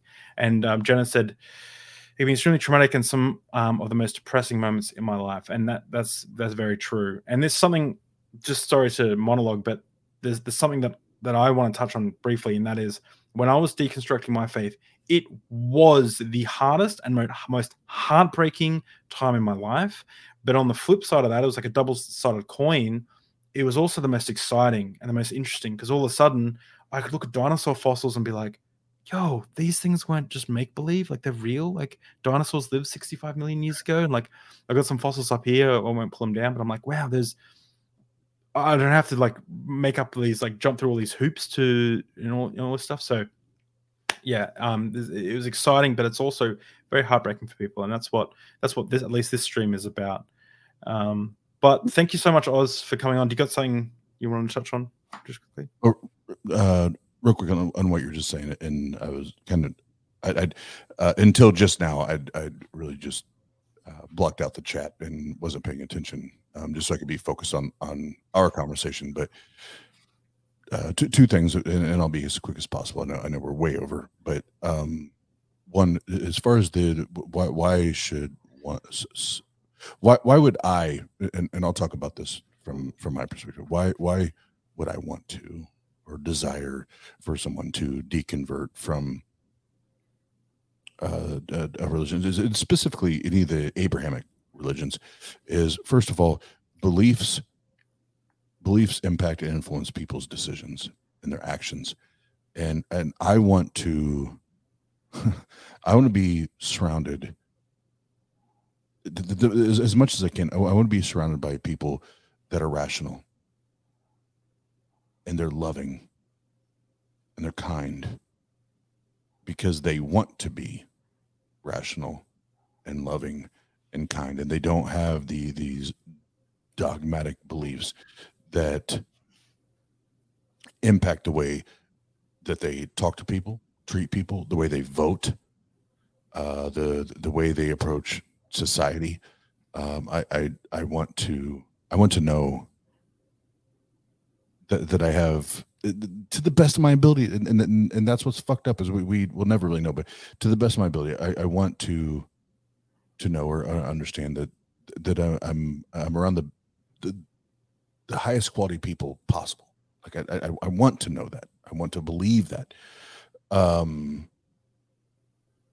to the other part that you talk about, David, there, through the deconstruction, but most importantly the deconversion part, and one of the things that I didn't at all address or talk about, and I'll say it very quickly here. That deconversion process, when you walk away, if you don't have people, if you don't have a community or that community, those people to lean on and talk to, that is one of the most fucked up, lonely, miserable segments of your life, because you've been stripped of everything that you thought was real and you thought was true. You're now realizing is not real and is not true. And you're wondering, is there anyone else out there that sees this, views this, feels this, understands this the way I am right now? And until you start to meet those people, it's fucked up, man. And it's lonely, and I'm not going to sugarcoat that, and I never will, because I shared this with someone. I think it was the stream I was with the Afro-humanists and others. There were several nights where I laid in my apartment, the same apartment I talked about earlier, staring at the ceiling, wondering why, what's my purpose? Why am I here? Why should I continue to exist? Because now I have no purpose. I've literally now been robbed of everything. I've had everything that my identity has been tied to has been stripped from me and taken away from me. And there was I'm just going to pull it up because I think this is no, sorry, I didn't mean to play music. I'm sorry. Rap 2. I wanted to pull this up because I think it's ironic that we're talking about this to close this out. It was this night, and I put it in my calendar 3 years ago.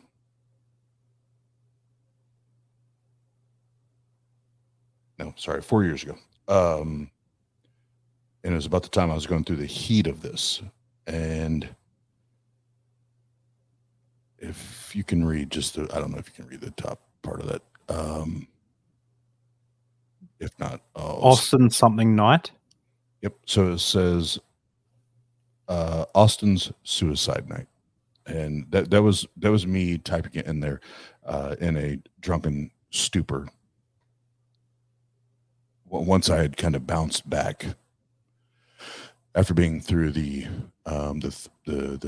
depths and the throes of it, is I wanted to record that.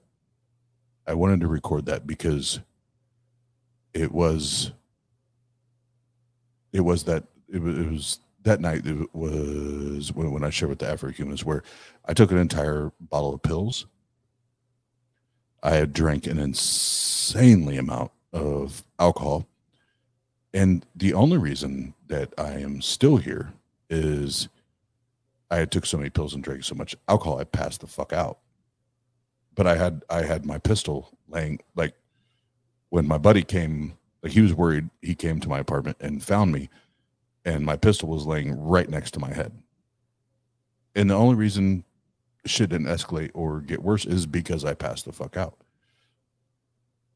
Now, is that what every deconversion is or should look like or will look like? No. But again, I don't want to sugarcoat it, because for those that, especially if you're undiagnosed, untreated, like we have to talk about the real, and we have to talk about the raw, and what are the brutal realities in this. And when you walk away, sometimes that's how fucked that shit can get. And I will come full circle and say, that's why therapy is crucial. It's life-saving. And finding a group of people that you can connect with, whether it's 2 or 3 people or a gang of people like TANG gang, where we welcome anyone and everyone. We want the misfits, the ones that everybody else discounts and throws to the side. We want to welcome those people, but those are the most wicked, ugly, and lonely moments that you can experience as a former believer. And I will end it and as much as I can, bring it up to more upbeat note. I want anyone and everyone now and later listening, I know David does too, and David's now part of TANG gang, so I could even connect that here. I do this 99% of the time to help that person, and to be there for that person. And if you feel like, because of what people have told you and the way you grew up or indoctrination, whatever, that you're not good enough or you're not worthy or all the other shit they talk, I can tell you right now, you can have a place, find a place and have a place where you do feel worthy and you do feel loved and appreciated and acknowledged and validated, which is the biggest thing. Validated. And the fact that you don't believe and you're still wanting or desiring that community. So I know I said I would keep that brief, but as soon as I get preaching on that topic, I love people. I love people, and there's always a place, and like I'll wrap this up just like I did it better.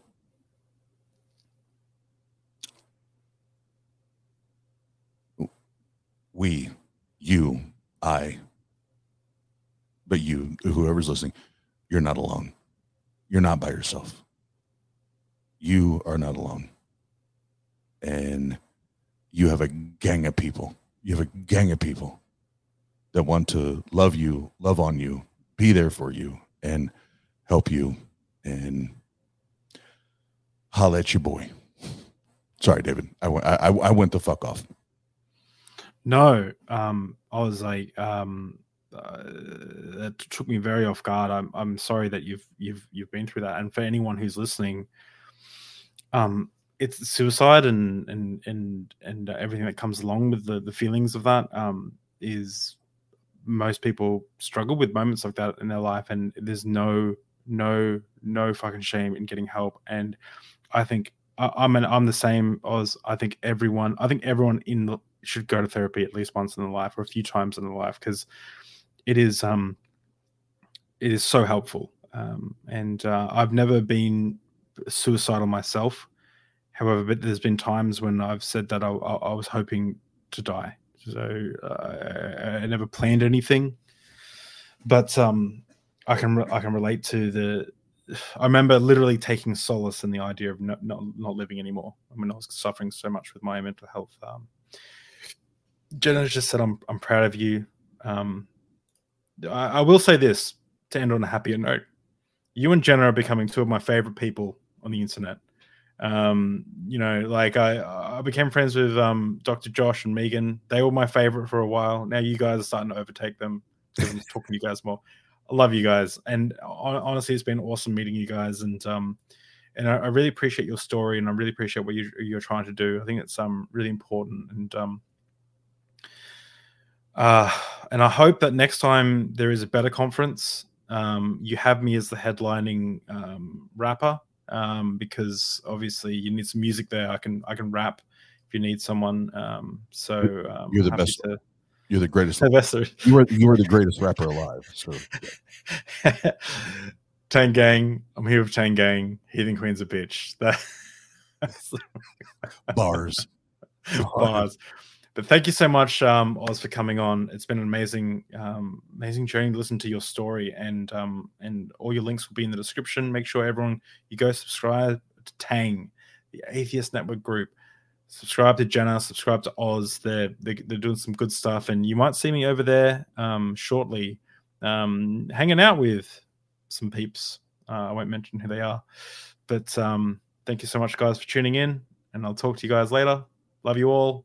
See ya.